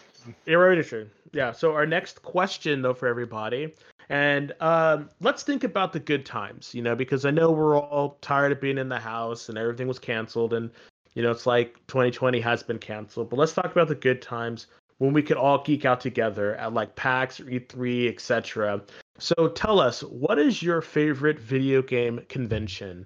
And you can even go one better and tell us what is a really fun experience that you had at a comic book convention. So again, first and foremost, what's your favorite video game convention? Whether it's PAX, E3, PlayStation Experience, whatever. It could be some small podunk one that no one's even heard of either. Just let us know. And if you want to get even more into it, you can let us know about a great time you had or an experience that you had, whether it was meeting someone that you've always wanted to meet, or playing a game first that you didn't realize was coming out, or even some free swag. I mean, we were at PAX and I got Joe a Final Fantasy 14 sword. It was a foam sword, and he refused to take it from me. I was so sad. I got him a swag. Piff, piff, piff. Yes, he piffed me, and I gave. And so we were standing in line for him to play a game, and I walked over. They were handing out this stuff, and I grabbed one. I grabbed two, and I was like, "Can I get one for my friend?" And the guy's all, "Sure." So I was like, "Yeah." I brought it to Joe, and he's like, "Piff, piff." And this guy just walked by, stopped, and said, "Well, can I take it?" And I'm like, I looked at Joe, and Joe's like, "I don't care." So I gave it to the guy. He's like, "Thanks, man." And he walked out. So at least we made that guy's day better. So whatever. But yeah. So that's our question for our next episode. We really appreciate everyone who takes the time to answer these questions. It really means a lot to us. But that's pretty much it for the main event. Wanted to also mention real quick before we head out that we only have 5 more episodes. Well, technically, this is our 95th episode, so we have 4 more episodes before our 100th episode. So we are still thinking about doing something really, really fantastic for all of our listeners. So please stay tuned for that. Just wanted to give you a heads up again. We're getting close to our 100th episode, and we are wanting to do something special. So please stay tuned for that. But without further ado, I've taken up enough time, so I'm going to send it off back to Kevin. Well, all right. Contact. You can contact our show at gamingvessels@gmail.com. If you heard something you've heard something that we said, wanted to respond to a question of the week or a main event that we've put out, or if you would like to actually be on the show and have us interview, get your perspectives on gaming out to our listeners, you're going to want to send an email to gamingvessels@gmail.com. Social media, we have a Discord server, Gaming Vessels at Discord. Wherever you download this podcast, you're going to have a link to our Discord server. There's no prerequisite that you have to meet, no approval you have to go through. Just click the link, and you've got the Discord app on your mobile device or PC. You'll be able to jump in and interact with us there. We're trying to build a community over there on Discord. So much of the content that I would normally put on Twitter, I'm just sending it to Discord. Yeah, the URL for that, just in case if you don't want to click on the link, you want to write it down. It's tinyurl.com/GVP Discord. Yep. And gaming for other social media, on Twitter, I am at Shonuff71. That's SHONUFF, the number 71. On PSN, I'm Shonuff7, same spelling with the number 7. On Xbox Live, I'm Shonuff071, same spelling with 071 at the end. And on Steam, I am Shonuff71, same as the original spelling. So, Joe, where can folks get a hold of you at? For PSN and Steam, I am under the username Kamunagara, Kamunagara. Xbox and also on Uplay, which is Ubisoft's portal on PC. I am Kamunagara, same spelling, Kamunagara 6995. On there for Nintendo, my friend code is 4712 5953 1409. So feel free to add me to your Nintendo list of friends. And on Twitter, I am at Joe Fongul, JoeFongul. Yes, where can folks get a hold of you at? You can definitely find me on PSN and on Xbox at Nemo Tigger, NEMOTGGR. You can find me on Twitter at the Nemo6, TheNemosix. Again, if you're going to contact us on any of on PlayStation and or Xbox, please let us know how you heard about it. We want to talk to real people, not bots. So please, let us know how you heard about it. That way we can know you're human. Nothing against extraterrestrials, but we want to make sure that you're not a robot. That way we can hang out with you. So. Well, all right. Oh, go ahead. We're going to mention game night too. PlayStation game night. We did have a good run playing some Fall Guys and some Monster Hunter on there. So we normally are running that at 10 p.m. Eastern Time, 7 p.m. Pacific on Thursdays. And then our inaugural Xbox Live game night with the GH Radio folks was a success. So if you do want to join us, I think we're intending on running that, and I think we'll all probably partake in that together. So feel free to join us. So it's going to be 9 p.m. Eastern Time, 6 p.m. Pacific on Saturday on Xbox Live for that. So. All right. Well, folks, we want to thank you for hanging in there with us for Season 6, Episode 28 of the Gaming Vessel Podcast. For Trader Joe, a.k.a. the Food Max of Gaming, and for Dez, a.k.a. the Bay Area Terror, I am Shonuff71 signing off, telling you we'll be back next week with a new show. Peace!